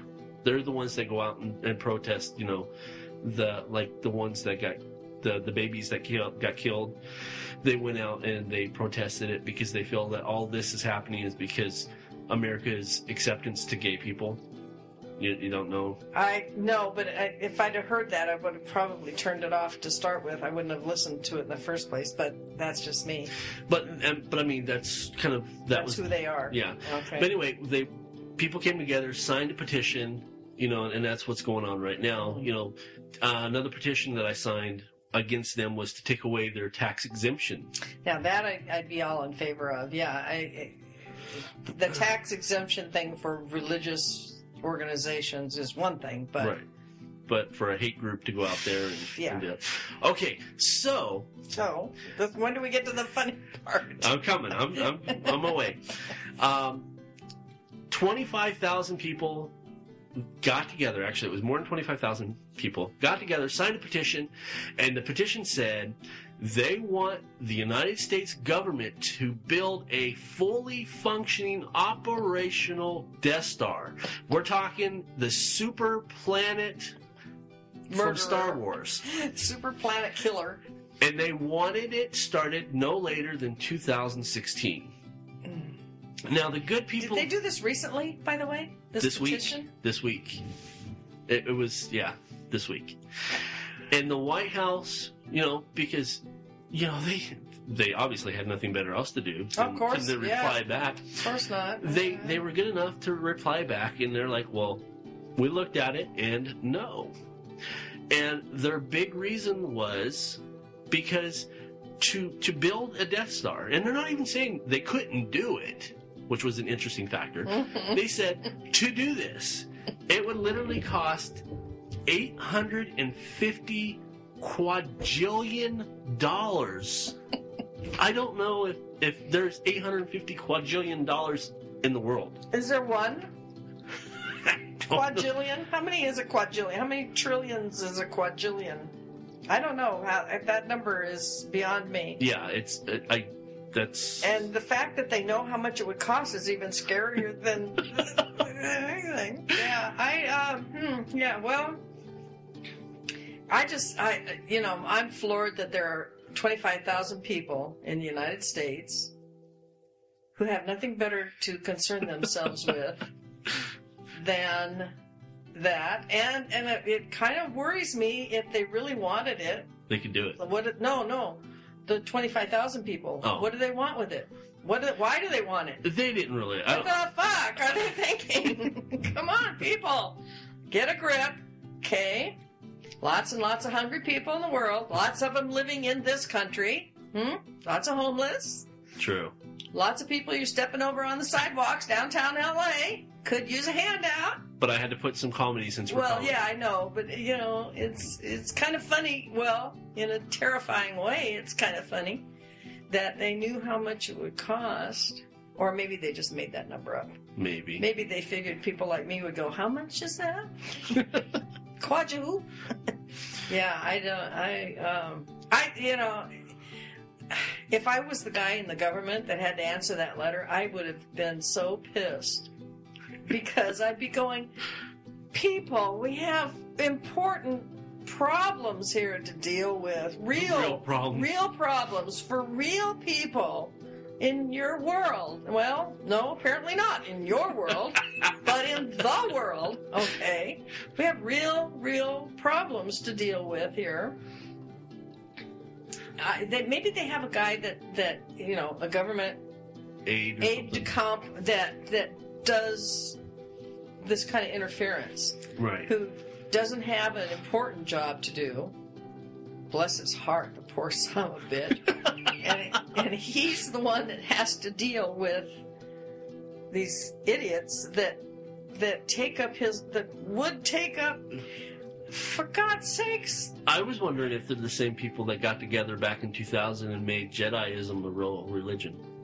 That happened? Yes, it did. You know, there's an advantage to being unaware, okay, of a lot of things. See, I didn't know anything about that, and I don't think I'm any the worse off for not having known.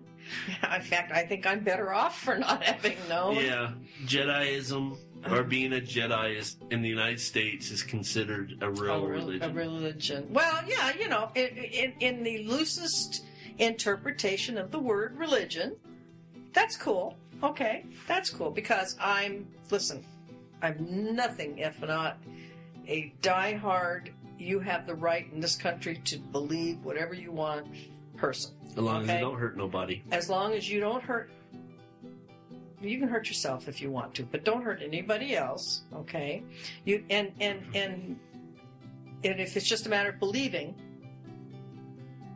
by God, you can believe lint is God if you want to. I don't care.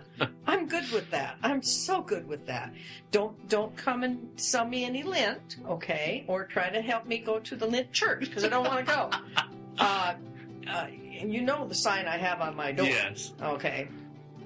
My neighbor across the street just read that the other day when he came to pick up his dog. He's laughing his head off. He thinks it's hilarious. But, you know, I'm all in favor of people believing whatever they want to believe, doing whatever they have to do to put that foot in front of the other foot. Right. Breathe in and out and get through the day without killing anybody, without ruining their lives or their own. I'm all in favor of it. Whatever it takes for you, do it. Just don't hurt anybody. That's all I ask. That's all I ask. I was going to say, as we're concluding this episode... Or concluding, even. Yes. We actually made it through without you being philosophical. Did you realize that? Oh, no, we didn't. I had to have been at least once. I was just then. What are you talking? Of course I'm philosophical. I was being sarcastic. I know. I can't help it. I don't know what it is. I'm old. Old people are philosophical. Well, what else have we got? Yeah. Let's face it. Anyway. That's it for this week. That's it. Oh, thank God. We're done. Aren't you glad? You, the listener, I'm sure. Dan, thank you for your email. Appreciate it. Stevie, never thank you online on podcast for your email, but thank you. I don't think I did anyway. But if I did, thank you again. That's two. You know what they say. I know what they say, but I never can remember it. Me neither. That's why I went. I know they said. What they said is, I'm David K. Montoya, and I am S.C. Burbank. And remember, what happens in Burbank ends up on a podcast. That's what they say. Yes. Good night, folks. Good night. I still think the Americans should make a Death Star. I want to be the commander of that Death Star. You do not have the ability. I so do. You do not. I do. Not working. Force choking. No, you just don't know it yet. Okay. I will feel the effects of that force choke when I, 40 years from now? No, next Monday when you're doing your MMA. Oh, okay. I'm helping that guy right now. Oh, that's what it is. All right. No. The guy that ran the Death Star didn't do this. Well, that was Grand Moff Tarkin. Oh, you are lost so many geek points. My Star Wars points. That's right. Actually, I'm going to get them back because what I want to control is the SD Sigmund Freud. SD Freudian nightmare. Sigmund Freud. Again, okay, you give with one hand and then you take away with the other one. No. You look that up online. No. SD Freudian nightmare. Super Star Destroyer. Super duper Star Destroyer. Oh, I think we talked about this. You showed us a picture. It's super duper. Things like 80 miles long. All right. Different territories. Okay. The thing of it is, you said this SD Sigmund Freud. I know, I messed that up. Again, you're already trying to dig out of that hole. Yep. No, it's just not working. All right. Let's go into our third and final one for today. All right, good. It's another oldie, but a goodie. Okay. I feel like it should be on a 50s radio station. Doing a sock hop. Yeah, we got an oldie but a goodie here for you. But this is another canceled show. I don't know why it got Canceled show. Yeah. Or ended, I guess I should say. See, Dave must be a hard ass when it comes to... Well, after he listens to these, we won't be doing them anymore. Yes. I know. I said when I... The plan is working. No, I said I tried when I emailed Dave after we did the very first episode. So, what'd you think? Really good. I went, God damn it. We cut our own throats. All right, this one is Saturday Segments number 12. Wow. Felt a little conflicted reviewing this one because, well, it's a movie show. Yeah, what the hell, Dave? That steps on our toes. Well, it's ended, so... Yeah, so technically we have nothing to fear. Yeah. I think we supplanted that one. Yes. Sorry, Larry. Yeah. But this one, number 12, I'm Batman. This week... Rob. I know, but I like to say that. I'm Batman. Oh, you even dressed up like Batman. I for did, this. actually. Yeah, that's right, at the cosplay. No, actually, it was more Deflator Mouse. I was. Those ears, man. You need to Viagra your ears. Rub the blue pill all over them. This week marks the return of Saturday Segment's own Larry Walton as he pulls up to the mic to explain where he's been and the full-on review of everything Batman. Mm-hmm. You can never get enough Batman. No, and it seems like his shows kind of reflect our TV attempts. You know, they focus on a topic. Yes. You know, as opposed to a box office. And broad spectrum. We paint with a wide brush. Yes. Instead of guys like Larry get in there with fine detail of the situation. Exactly. So we could welcome Larry back. Absolutely. So there's always a niche for everybody and everything. Exactly. So don't step on our toes. Yeah. Tuesday's ours. That's right. All righty. Here you go. Saturday Segments, number 12. I'm Batman. Well, hello again. This is Larry Walton, and I welcome you to another Saturday Segments. I was gone for a couple weeks. Actually, more than that. The reason being is my daughter's boyfriend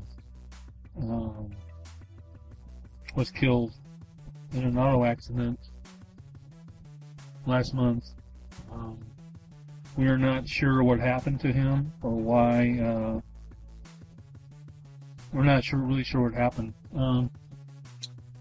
Apparently, he was coming home to our house. He was visiting his adopted family in Adelanto, California. And for some reason, he decided to walk home, which is quite a distance from Adelanto to here in Hesperia, where we're at.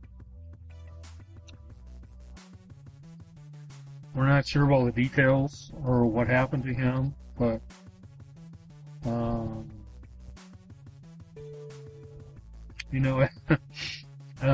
it's kind of hard to talk about. I've known him. His name was Gerald. I knew him for 3 years because that's how long that he and my daughter Becky knew each other. He lived with us in our home. He really never had a family. His father died when he was a baby, and then his mother was killed when he was 5 years old.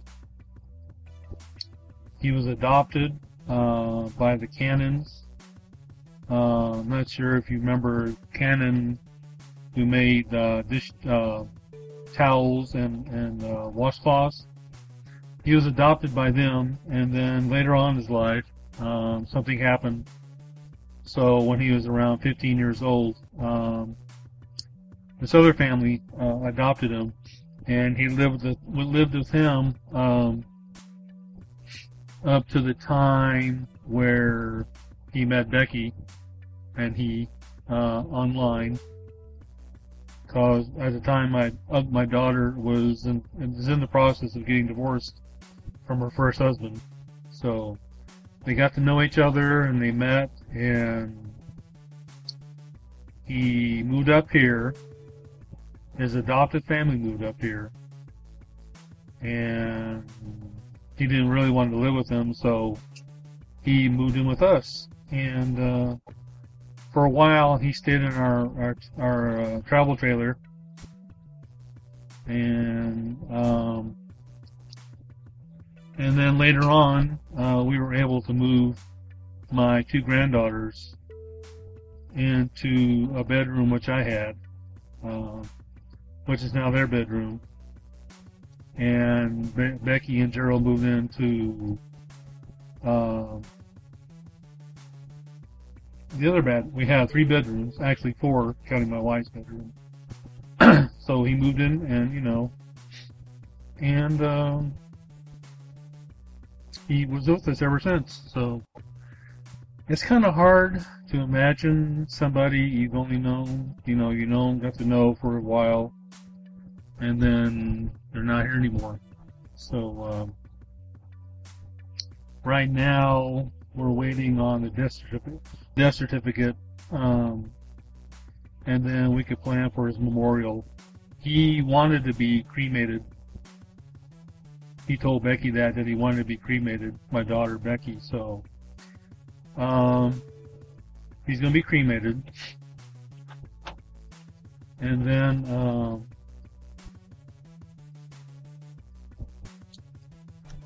sometime later this year, we're going out to the ocean, and he wanted his ashes spread over the ocean, so that's what we're going to do. And then his ex-wife wants some of his ashes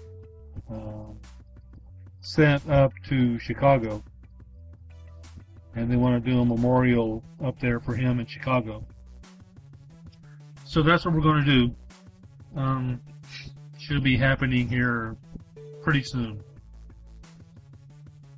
So anyway, that's what's been going on with me and our family. So that's why I haven't been doing these segments for a little while. Okay, moving on. I want to talk about a couple things.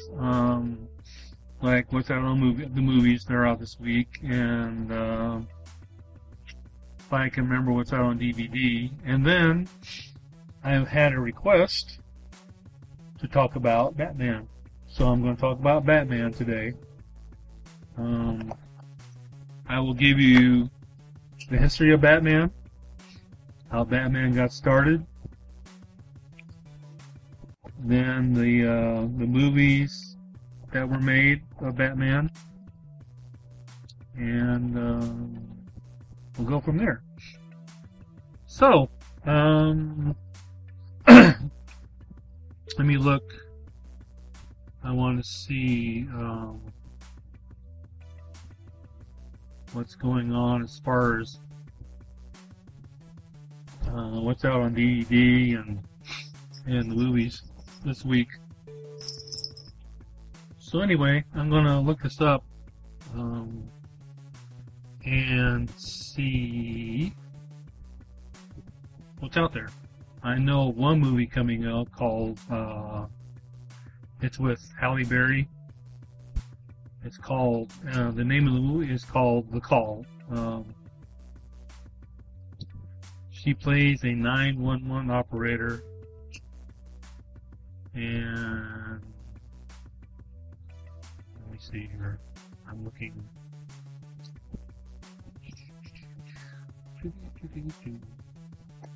Oh, I was going to tell you while I'm doing this. If you have a Facebook page and you're interested, you go to my Facebook page. It's under Larry Walton. And you go to my Facebook page and look under pictures. And you will look for pictures of my Batman collection. I have a... I'm not going to brag or anything. I have a pretty substantial Batman collection I've collected over the years.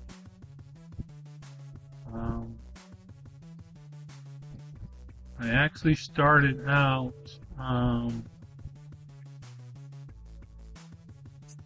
when I was a kid. Didn't really. I started a little bit because we couldn't afford very much,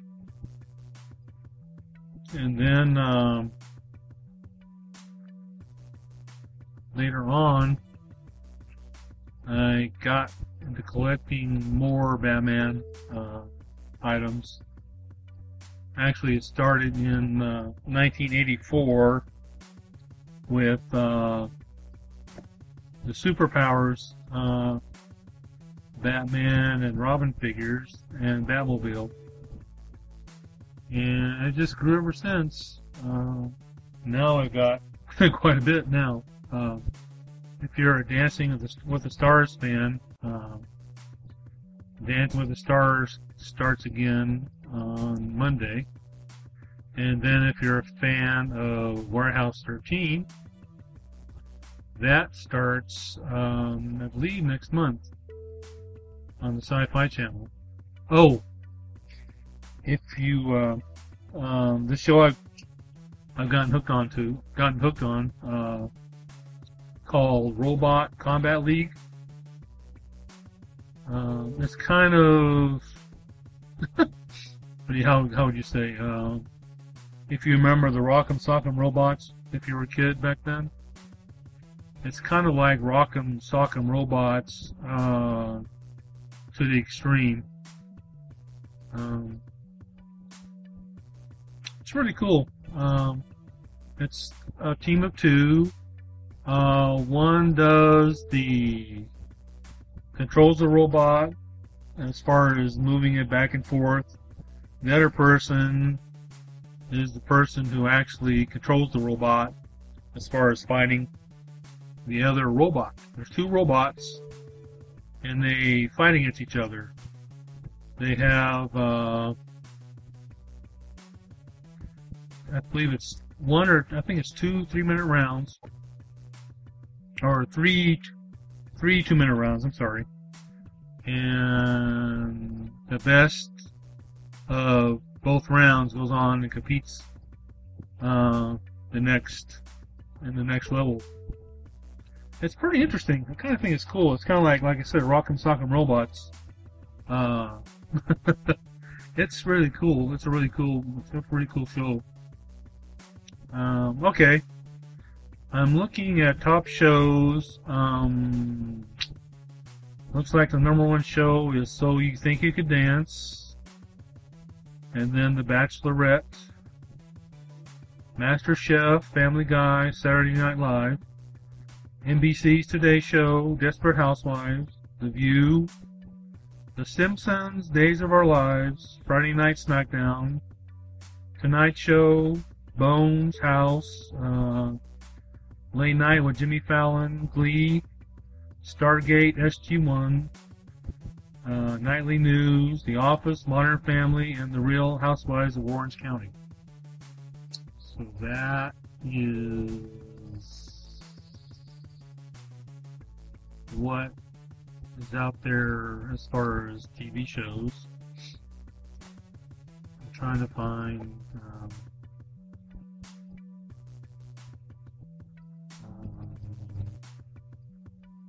movies here. Movies are.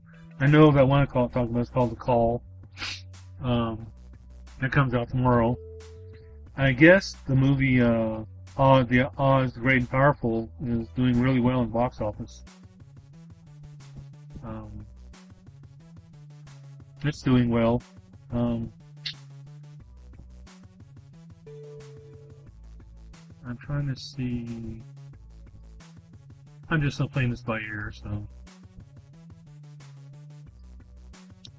I guess most of you heard by now that Harrison Ford and Carrie Fisher will be in the new Star Wars movie, Star Wars Episode 7.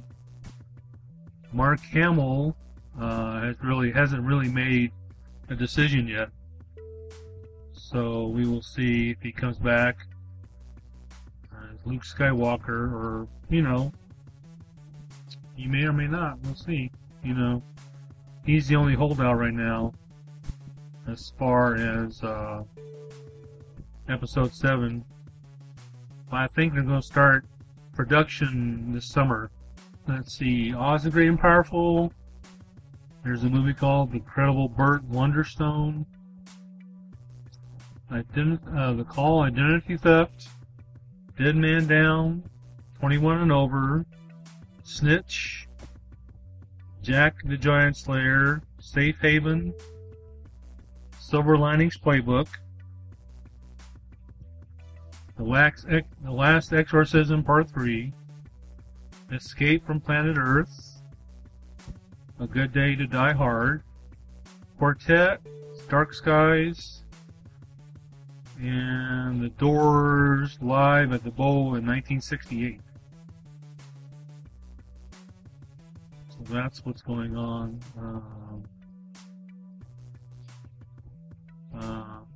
in theaters.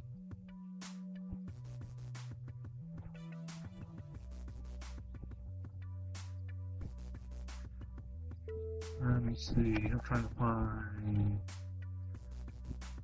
DVDs that are coming out. Let me see.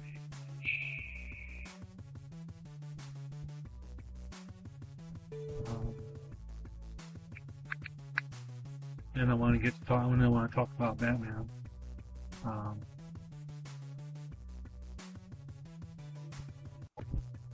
trying to find something here.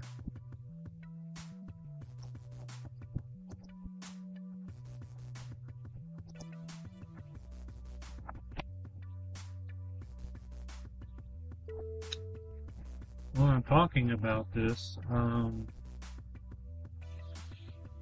about Batman, I got to meet last Saturday. I got to meet Burt Ward at a. If you're from California and you're familiar with Stater Brothers, he was at a Stater Brothers store in Phelan, California, which is not too far from here. I got to talk to him for a little bit. I got his autograph. My grandson, my youngest grandson, and my youngest granddaughter got to get his autograph also, which is pretty cool. Also, there was somebody with a Batmobile there, so I got to sit in the Batmobile. That was cool also. It was fun. Meeting Burt Ward. It was really fun. I enjoyed it very much. I got some pictures. Also, if you go on my Facebook page, you can find some pictures of me sitting in the Batmobile. Let's see. Okay. Looks like movies coming out. They're out now. Lincoln, Killing Them Softly, Parental Guidance, A Royal Affair, A Comedy, The Collection, Day of the Falcon, Late Bloomers, Easy Money, Bangkok Revenge, Union Square, Cheerful Weather for the Wedding, This is 40, Les Miserables, The Hobbit, Zero Dark 30, Bachelorette, Rust and Bone, Price Check, okay, The Other Son, Straight A's, Rise of the Guardians, Life of Pi, and Hitchcock are out this week, or this month. Let's see. One's coming out soon. Okay, looks like the same ones. Yeah. Okay, that's a repeat. Oh, here's one. John Dies at the End. Freeloaders, Hitler's Children. Okay. I don't know what that's about. I don't think he had any children. Not that I know of, anyway. So anyway, that is what is out on DVD. this month.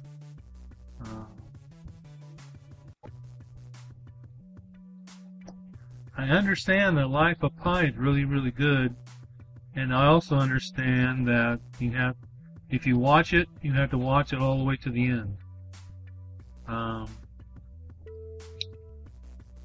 For some reason, I don't know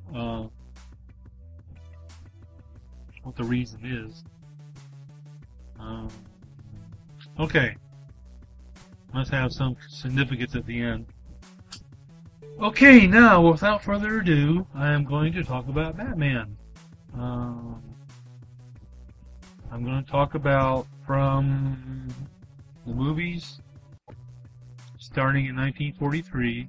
Back in 1939, Batman was created. Created by Bob Kane. The first issue of Batman was in Detective Comics number 27 in May of 1939.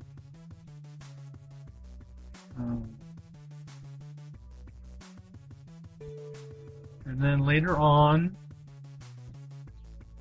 I believe in 1940 or 1941, they introduced Robin.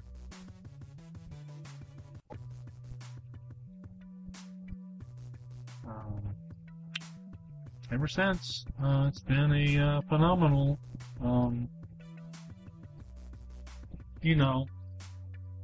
phenomenon.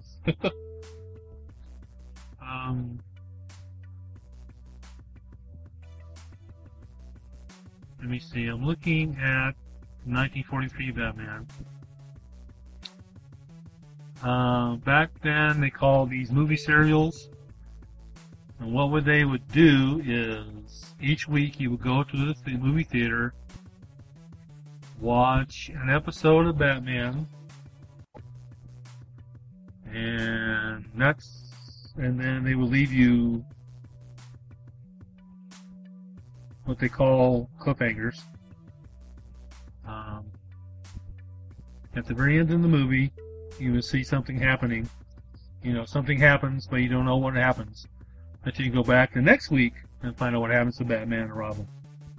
So, 1943 Batman, the plot was a Japanese spy master named Prince Daka operates a covert espionage organization located in Metropolis. Now deserted little Tokyo, which turns American scientists into pliable zombies. It's like Bob Kane wrote it. The characters, It starred Lewis Wilson, Douglas Croft, J. Carrol Nash, and Shirley Patterson as Linda Page. Let's see, it says here, in the first screen appearance, the Cape Crusader of Gotham City, belying the lethargic facade of his alter ego Bruce Wayne, battles Dr. Daka, Japanese mastermind of a wartime espionage sabotage group. Daka has a radium-powered death ray that pulverizes walls, a classic alligator pit to dispose of enemies, and can turn men into electronic zombies who do his bidding and transmit video signals to Daka's lab. Batman has no Batmobile, but there are plenty of bats in the Batcave. Yeah, what he used for a Batmobile was his own car.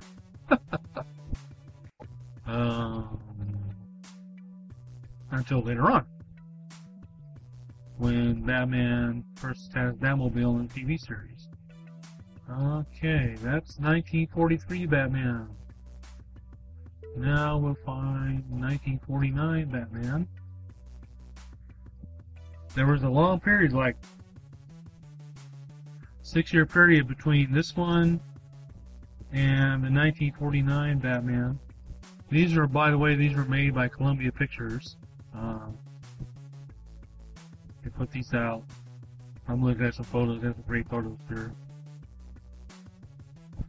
They were divided into 15 chapter serials. So for 15 weeks, you had to go back to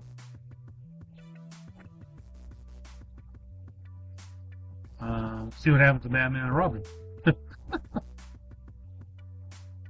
Okay, let me see. This one, they face off against the Wizard, a hooded villain with an electric device which controls cars, and a desire to set challenges to the dynamic duo, whose identity remains a mystery throughout until the end. The stars were Robert Lowry as Batman, John Duncan as Dick Grayson. Oh, the first Robin was Douglas Croft, by the way. Did I say that? I may have. Jane Adams as Vicky Vale. Larry Talbot as Commissioner Jim Gordon. Ralph Graves as Winslow Harrison. There's the Don C. Harvey Henchman. William Fawcett as Professor Hamill. Leonard Penn as Carter, Hamill's valet, the Wizard. Rick Ballin as Barry Brown, a radio announcer. Michael Whalen as Duncan, investigator. Greg McClure, henchman. House Peter Jr., henchman. A lot of henchmen in this movie. Eric Wilton as Alfred. He was uncredited, by the way. And uncredited as Jimmy Vale, Vicky's brother and henchman. Okay.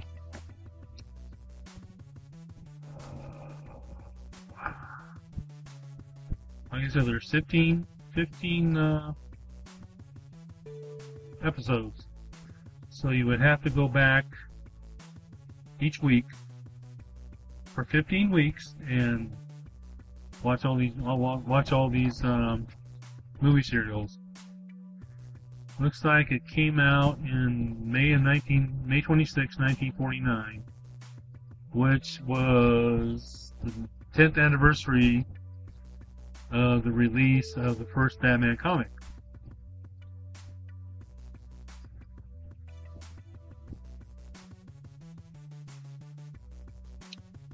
Oh yeah, it also introduced the first bat signal. It was kind of a small device, not what we're used to with this big searchlight with the bat symbol on the searchlight. Commissioner Gordon would put it in his office window and flash the bat signal. And he would do this during the day. I don't know why. You can't see it during the day, so. Let me see. Oh yeah, the utility belts were replaced with normal belts with no pockets or pouches. So they just were everyday belts. No Batmobile, but they used a limousine. It was a 1949 Mercury. Also said the costumes had poorly fitted cowls, and the Robin costume added pink tights to cover the hairy legs of both the actor and the stuntman. That's interesting. Yeah. Remember, these were black and white. They were in color. The serial was released in 2005, time to coincide with the theatrical release of Batman Begins. So this came out in 2005, the same time Batman Begins. The DVD came out in 2005, I should say. Okay. Oh, that's interesting. Like I said, these are black and white. No color till 1966.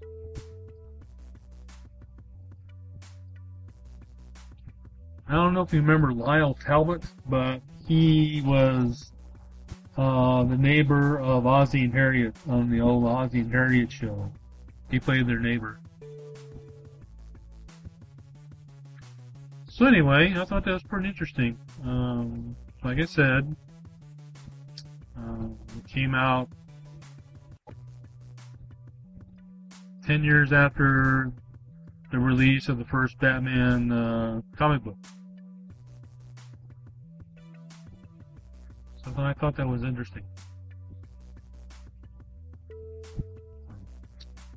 Okay, now we're going to talk about moving forward to 1966 with Batman on TV. I was 12 years old. I never heard of Batman. Honest. I never heard of Batman, didn't know who Batman was.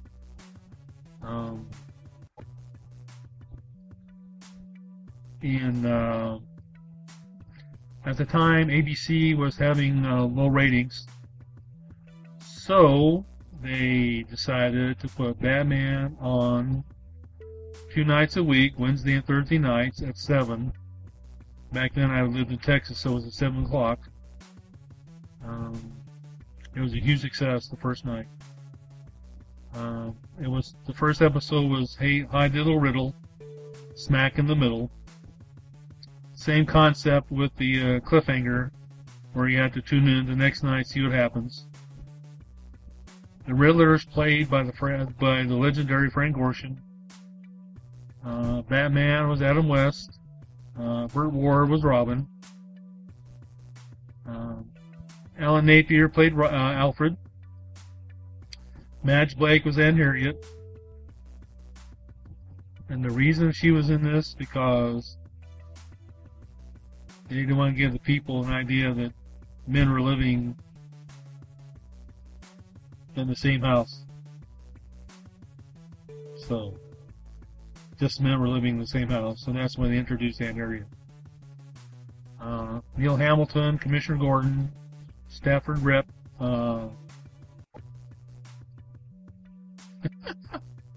Chief O'Hara, I'm sorry. It just went off like gangbusters for 126 episodes.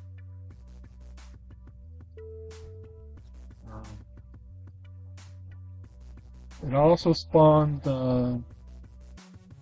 memorabilia you could buy. Probably was not even heard of back in the 40s, unless you actually bought something that they had promotions at movie theaters. I don't know.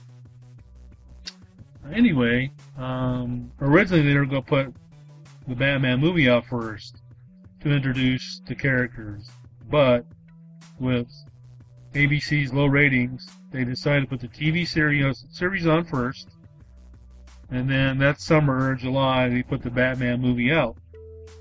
The Batman movie had Cesar Romero as Joker, Burgess Meredith as Penguin, Lee Merriweather as Catwoman, and then Frank Gorshin as the Riddler. They were going to have Julie Newmar, but she had other commitments to do, so Lee Merriweather took her place in the Batman movie. Great movie. It was filmed out here in California. The scene, if you've seen the movie, the scene with the harbor, that was filmed up in Santa Barbara. The scene where Batman is trying to get rid of the bomb that Penguin left, that was filmed up in Santa Barbara. And then the movie also introduced, besides the Batmobile, which you saw in the TV series, it introduced the Batcopter, the Batcycle, and the Batboat. The Batmobile, which was sold in January for $4.6 million, was designed and built by legendary customizer George Barris. ABC came to him and said we needed a car for our TV series in 2 weeks. So George Barris had to come up with a car. And what he did, he bought the 1955 Lincoln Futura from Ford for $1 He took the Futura, stripped it down, redesigned it, and made the Futura into the Batmobile. There's a lot of replica Batmobiles out there. Like I said, I sat in one when I saw Burt Ward. I believe it was 2 weeks ago now, or was it last? It was last weekend. That's right. So anyway, they show if you get MeTV on Saturday evenings at 7. They show Batman on MeTV. So anyway, that is the first one.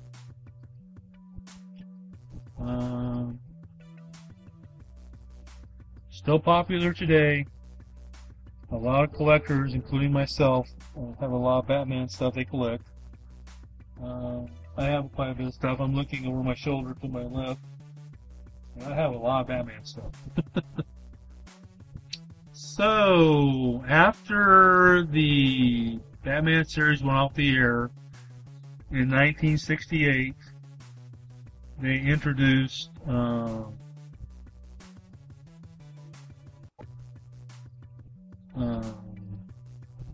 Filmation put out animated versions of Batman. They also did animated versions of Superman. I believe they did The Flash, Aquaman. They did a lot. They did that for a while after the Batman series went off the air. And much after that, they did the Super Friends. Later, they did the Superpowers. They did even one with Scooby-Doo. So, but this was later on. You see, I'm reading here about other concepts, like they were going to produce. They were talking about producing a Batman in outer space film.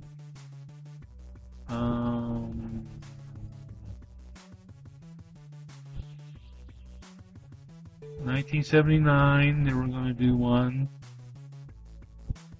They were going to make a film. Oh, they were going to do one after Superman came out in 1978.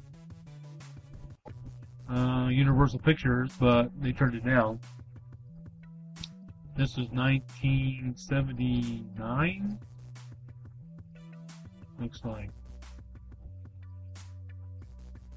There was a long period between that time and 1989 when Batman came out. Let me see. Trying to see what else.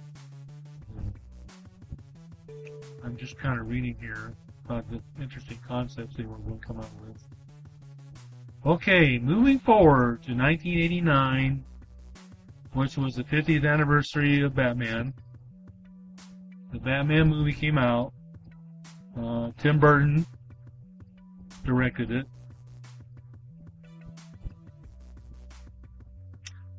I remember there was a lot of controversy about Michael Keaton playing Bruce Wayne Batman. Because Michael Keaton was a comedic actor, and they thought he wouldn't make a good Batman because of his comedic roles, but it turned out really well. The movie starred Jack Nicholson as the Joker. Pat Hingle played Commissioner Gordon. Billy D. Williams was Harvey Dent. Why can't I think of her name? Kim Basinger was Vicky Vale. Huge success. I mean, it looks like it made over $400 million that year. Robert Wool played Alexander Knox, newspaper reporter.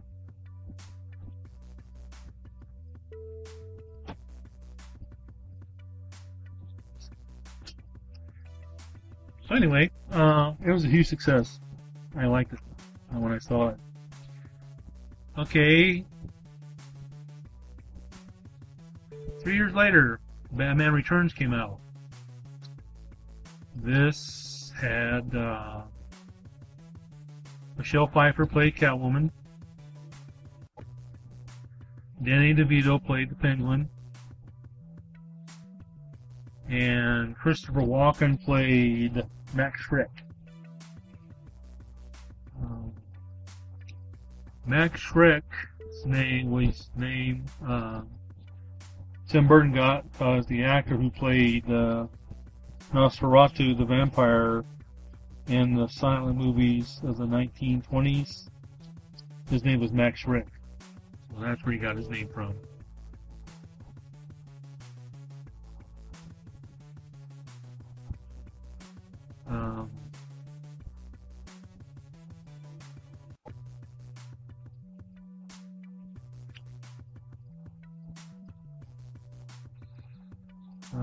It was a good movie. I liked it. Says here that it was criticized for containing violence and sexual innuendos.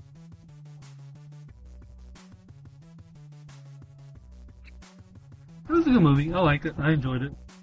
Michelle Pfeiffer made a great Catwoman. Danny DeVito's character, the way they made Penguin, too gross. I don't know.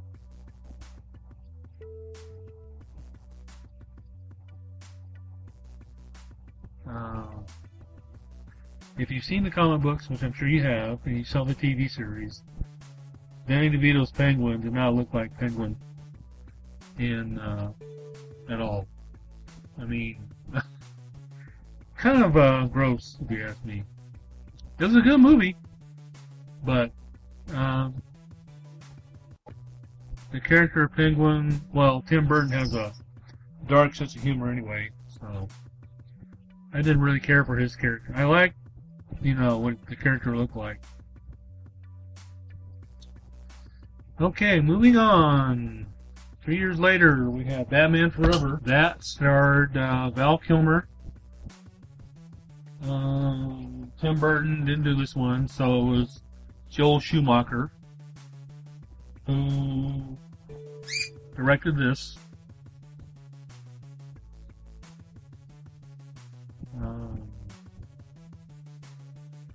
Val Kilmer was Batman. Chris O'Donnell was introduced as Robin. Jim Carrey as the Riddler, and Tommy Lee Jones as Two-Face. And then Nicole Kidman played Chase Meridian. She was a psychiatrist. It was a good movie. I liked it.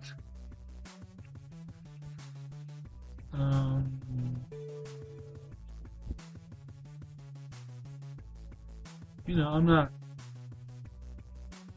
It was good. The plot was good. The movie was good. Everything was good. I enjoyed it. Next, 2 years later, Batman and Robin, 1997. Val Kilmer did not return as Batman, so they got George Clooney to play Batman. Arnold Schwarzenegger as Mr. Freeze, and Uma Thurman as Poison Ivy, and Alicia Silverstone played Batgirl. And then Chris O'Donnell came back again as Robin.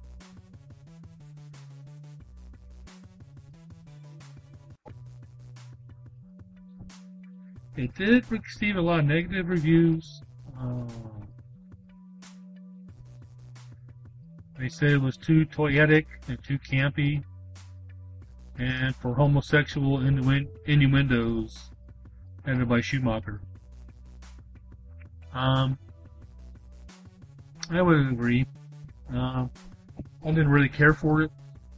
It was kind of, I don't know. I didn't really like it. For one thing, Batgirl does not have blonde hair. And she was not Alfred's niece. Alfred was played by Michael Gough. I can't believe his name. Of course, Bat Hingle has been in all of these movies up to 1997. So,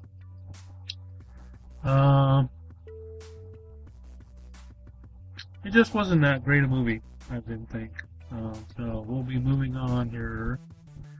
It looks like there's going to be another movie called Batman Triumphant for a 5th film. Says the Joker will return as a hallucination in Batman's mind caused by the Scarecrow's fear toxin. Harley Quinn appeared as a supporting character written as the Joker's daughter, trying to get revenge on Batman for the Joker's death. Mad Hatter, also a supporting character written with a similar story of Edward Nygma and Batman Forever. But since Batman and Robin had negative reviews, they didn't make it. So they decided to make a live-action Batman Beyond film, but they were going to failed. Warner Brothers wasn't sure of their plan for Batman Triumphant. The studio decided it was best to consider a live-action Batman Beyond film.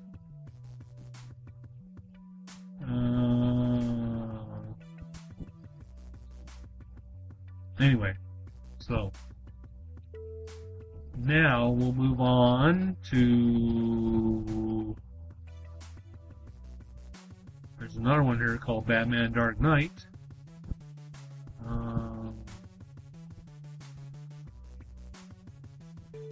During a vengeful confrontation with colleague Dr. Kirk Langstrom, this is Crane, Dr. Crane, initiates Kirk's transformation to the creature known as the Man-Bat. And Bruce Wayne becomes Batman, declares his name. So that was another concept. There's other proposals, Batman Year One and Batman Beyond. Batman vs. Superman. So those are concept, they're ideas, but they never came to be, as you might say.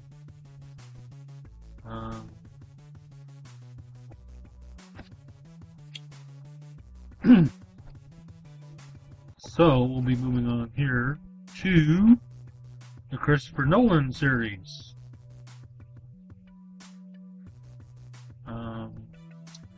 2005 with Batman Begins, starring Christian Bale as Bruce Wayne, Liam Neeson as Ra's al Ghul,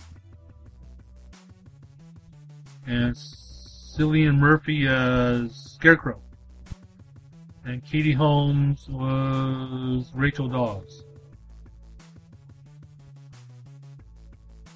It was a good movie. I liked it a lot. Commissioner Gordon was played by Gary Oldman. Well, he was Commissioner Gordon until later on, but so I should say that Gary Oldman was Commissioner Gordon. He was first Detective Gordon, and then later became Commissioner Gordon. So it was a good movie. I liked it a lot. It made over $372 million worldwide.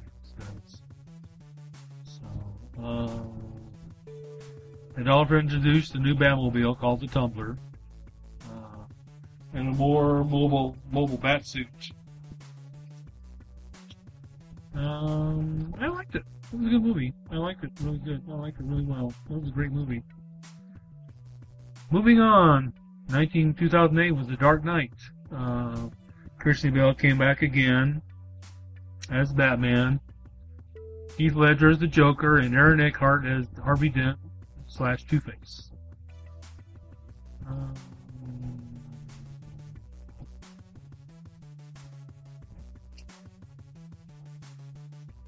As you know, most of you knew, well, as you know, Heath Ledger died from a combination of prescription medication. So,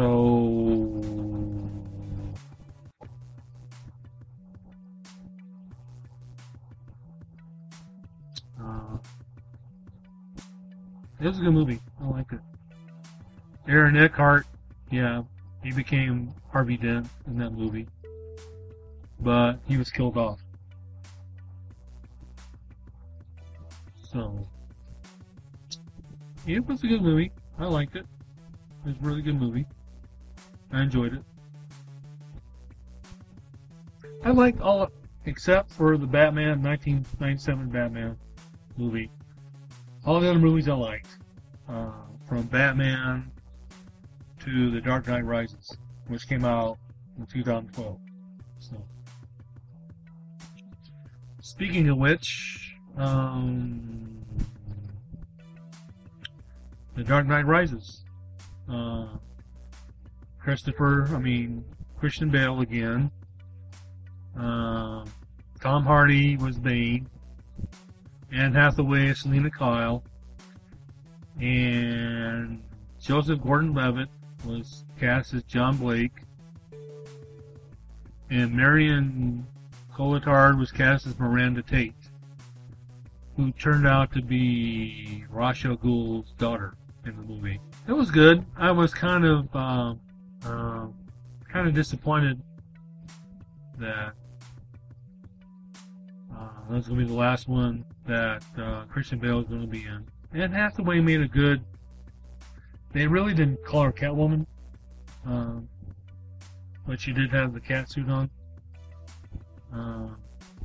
It was cool watching her driving the Batpod. The Batpod was introduced in The Dark Knight after the Batmobile was wrecked. And also introduced the Bat, called the Bat, Batman's flying vehicle. So now, we'll see what happens.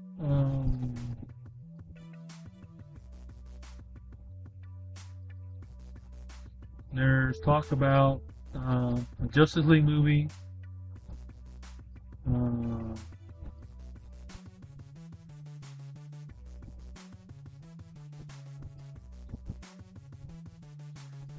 It was rumored that Christian Bale would be back as Batman, but he said that he would do another film if Nolan was attached to it.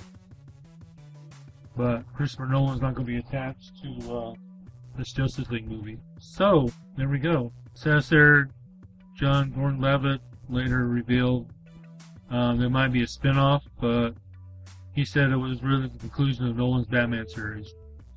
Anne Hathaway said she would consider doing a solo Catwoman movie if Christopher Nolan were involved in it.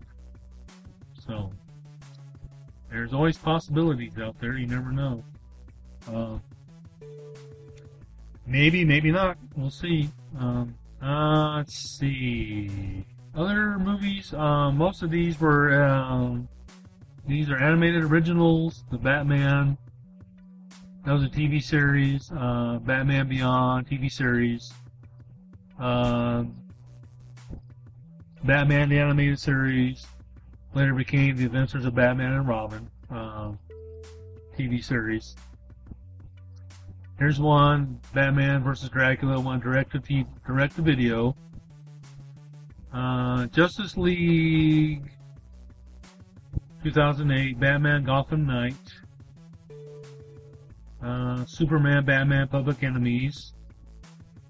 Justice League, Batman Under the Red Hood. Superman, Batman Apocalypse, Batman Year One, Justice League Doom, and Batman The Dark Knight Returns.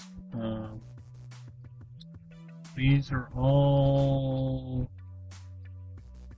movies that's going down the list here of the cast of Batman movies. Looks like Robert Swenson was. I forgot about Bane being in that movie too, in the 1997 Batman movie, and also Ken Watanabe as Ra's al Ghul. Let's see. Oh yeah. I was reading some of the other characters, like in the Batman movie, Commodore Schmidt-Lapp was Reginald Denny. Admiral Fangschleicher was Milton Frome. Bluebeard, Alexander Knox, Robert Wald, Carl Grissom. Oh yeah, I forgot Carl Grissom in Batman movie. Jack Palance, Bob the Goon, Tracy Walter, Eckhart William Hootkins, who was in Star Wars Episode 4.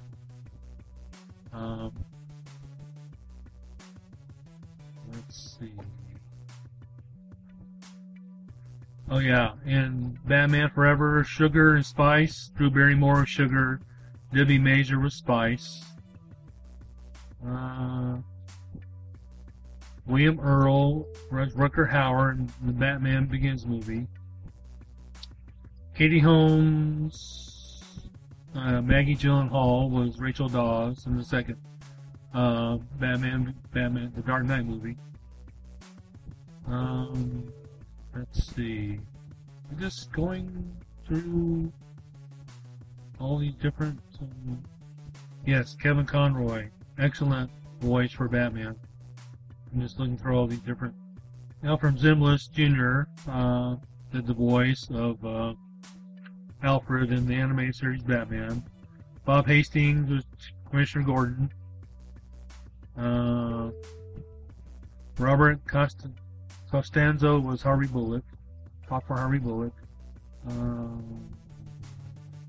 Just a lot of. Oh yeah, Mark Hamill. Talk for the Joker. In the animated series. I'm just going through these different. But anyway, that is my rendition, or I should. Oh, here we go. Animated television series: The Adventures of Batman, The Batman Superman Hour, The Batman Tarzan Adventure Hour, The New Adventures of Batman, Batman the Animated Series, The New Batman Adventures, Batman Beyond, The Batman, Brave and the Bold, yes, and there's a new one coming out called Beware the Batman. And then animated films: Mask of the Phantasm, Batman, Mr. Freeze, Sub-Zero, Batman Beyond, Return of the Joker, Batman, Mystery of the Batwoman, Batman vs. Dracula, Gotham Knight, Under the Red Hood, and all sorts of different ones. So anyway, that is my little, I guess you call it, review of Batman. There's still a lot of possibilities for Batman out there. I think they're waiting to see how the new Superman movie comes out, Man of Steel, and if that does good, then they'll go on with the Justice League movie.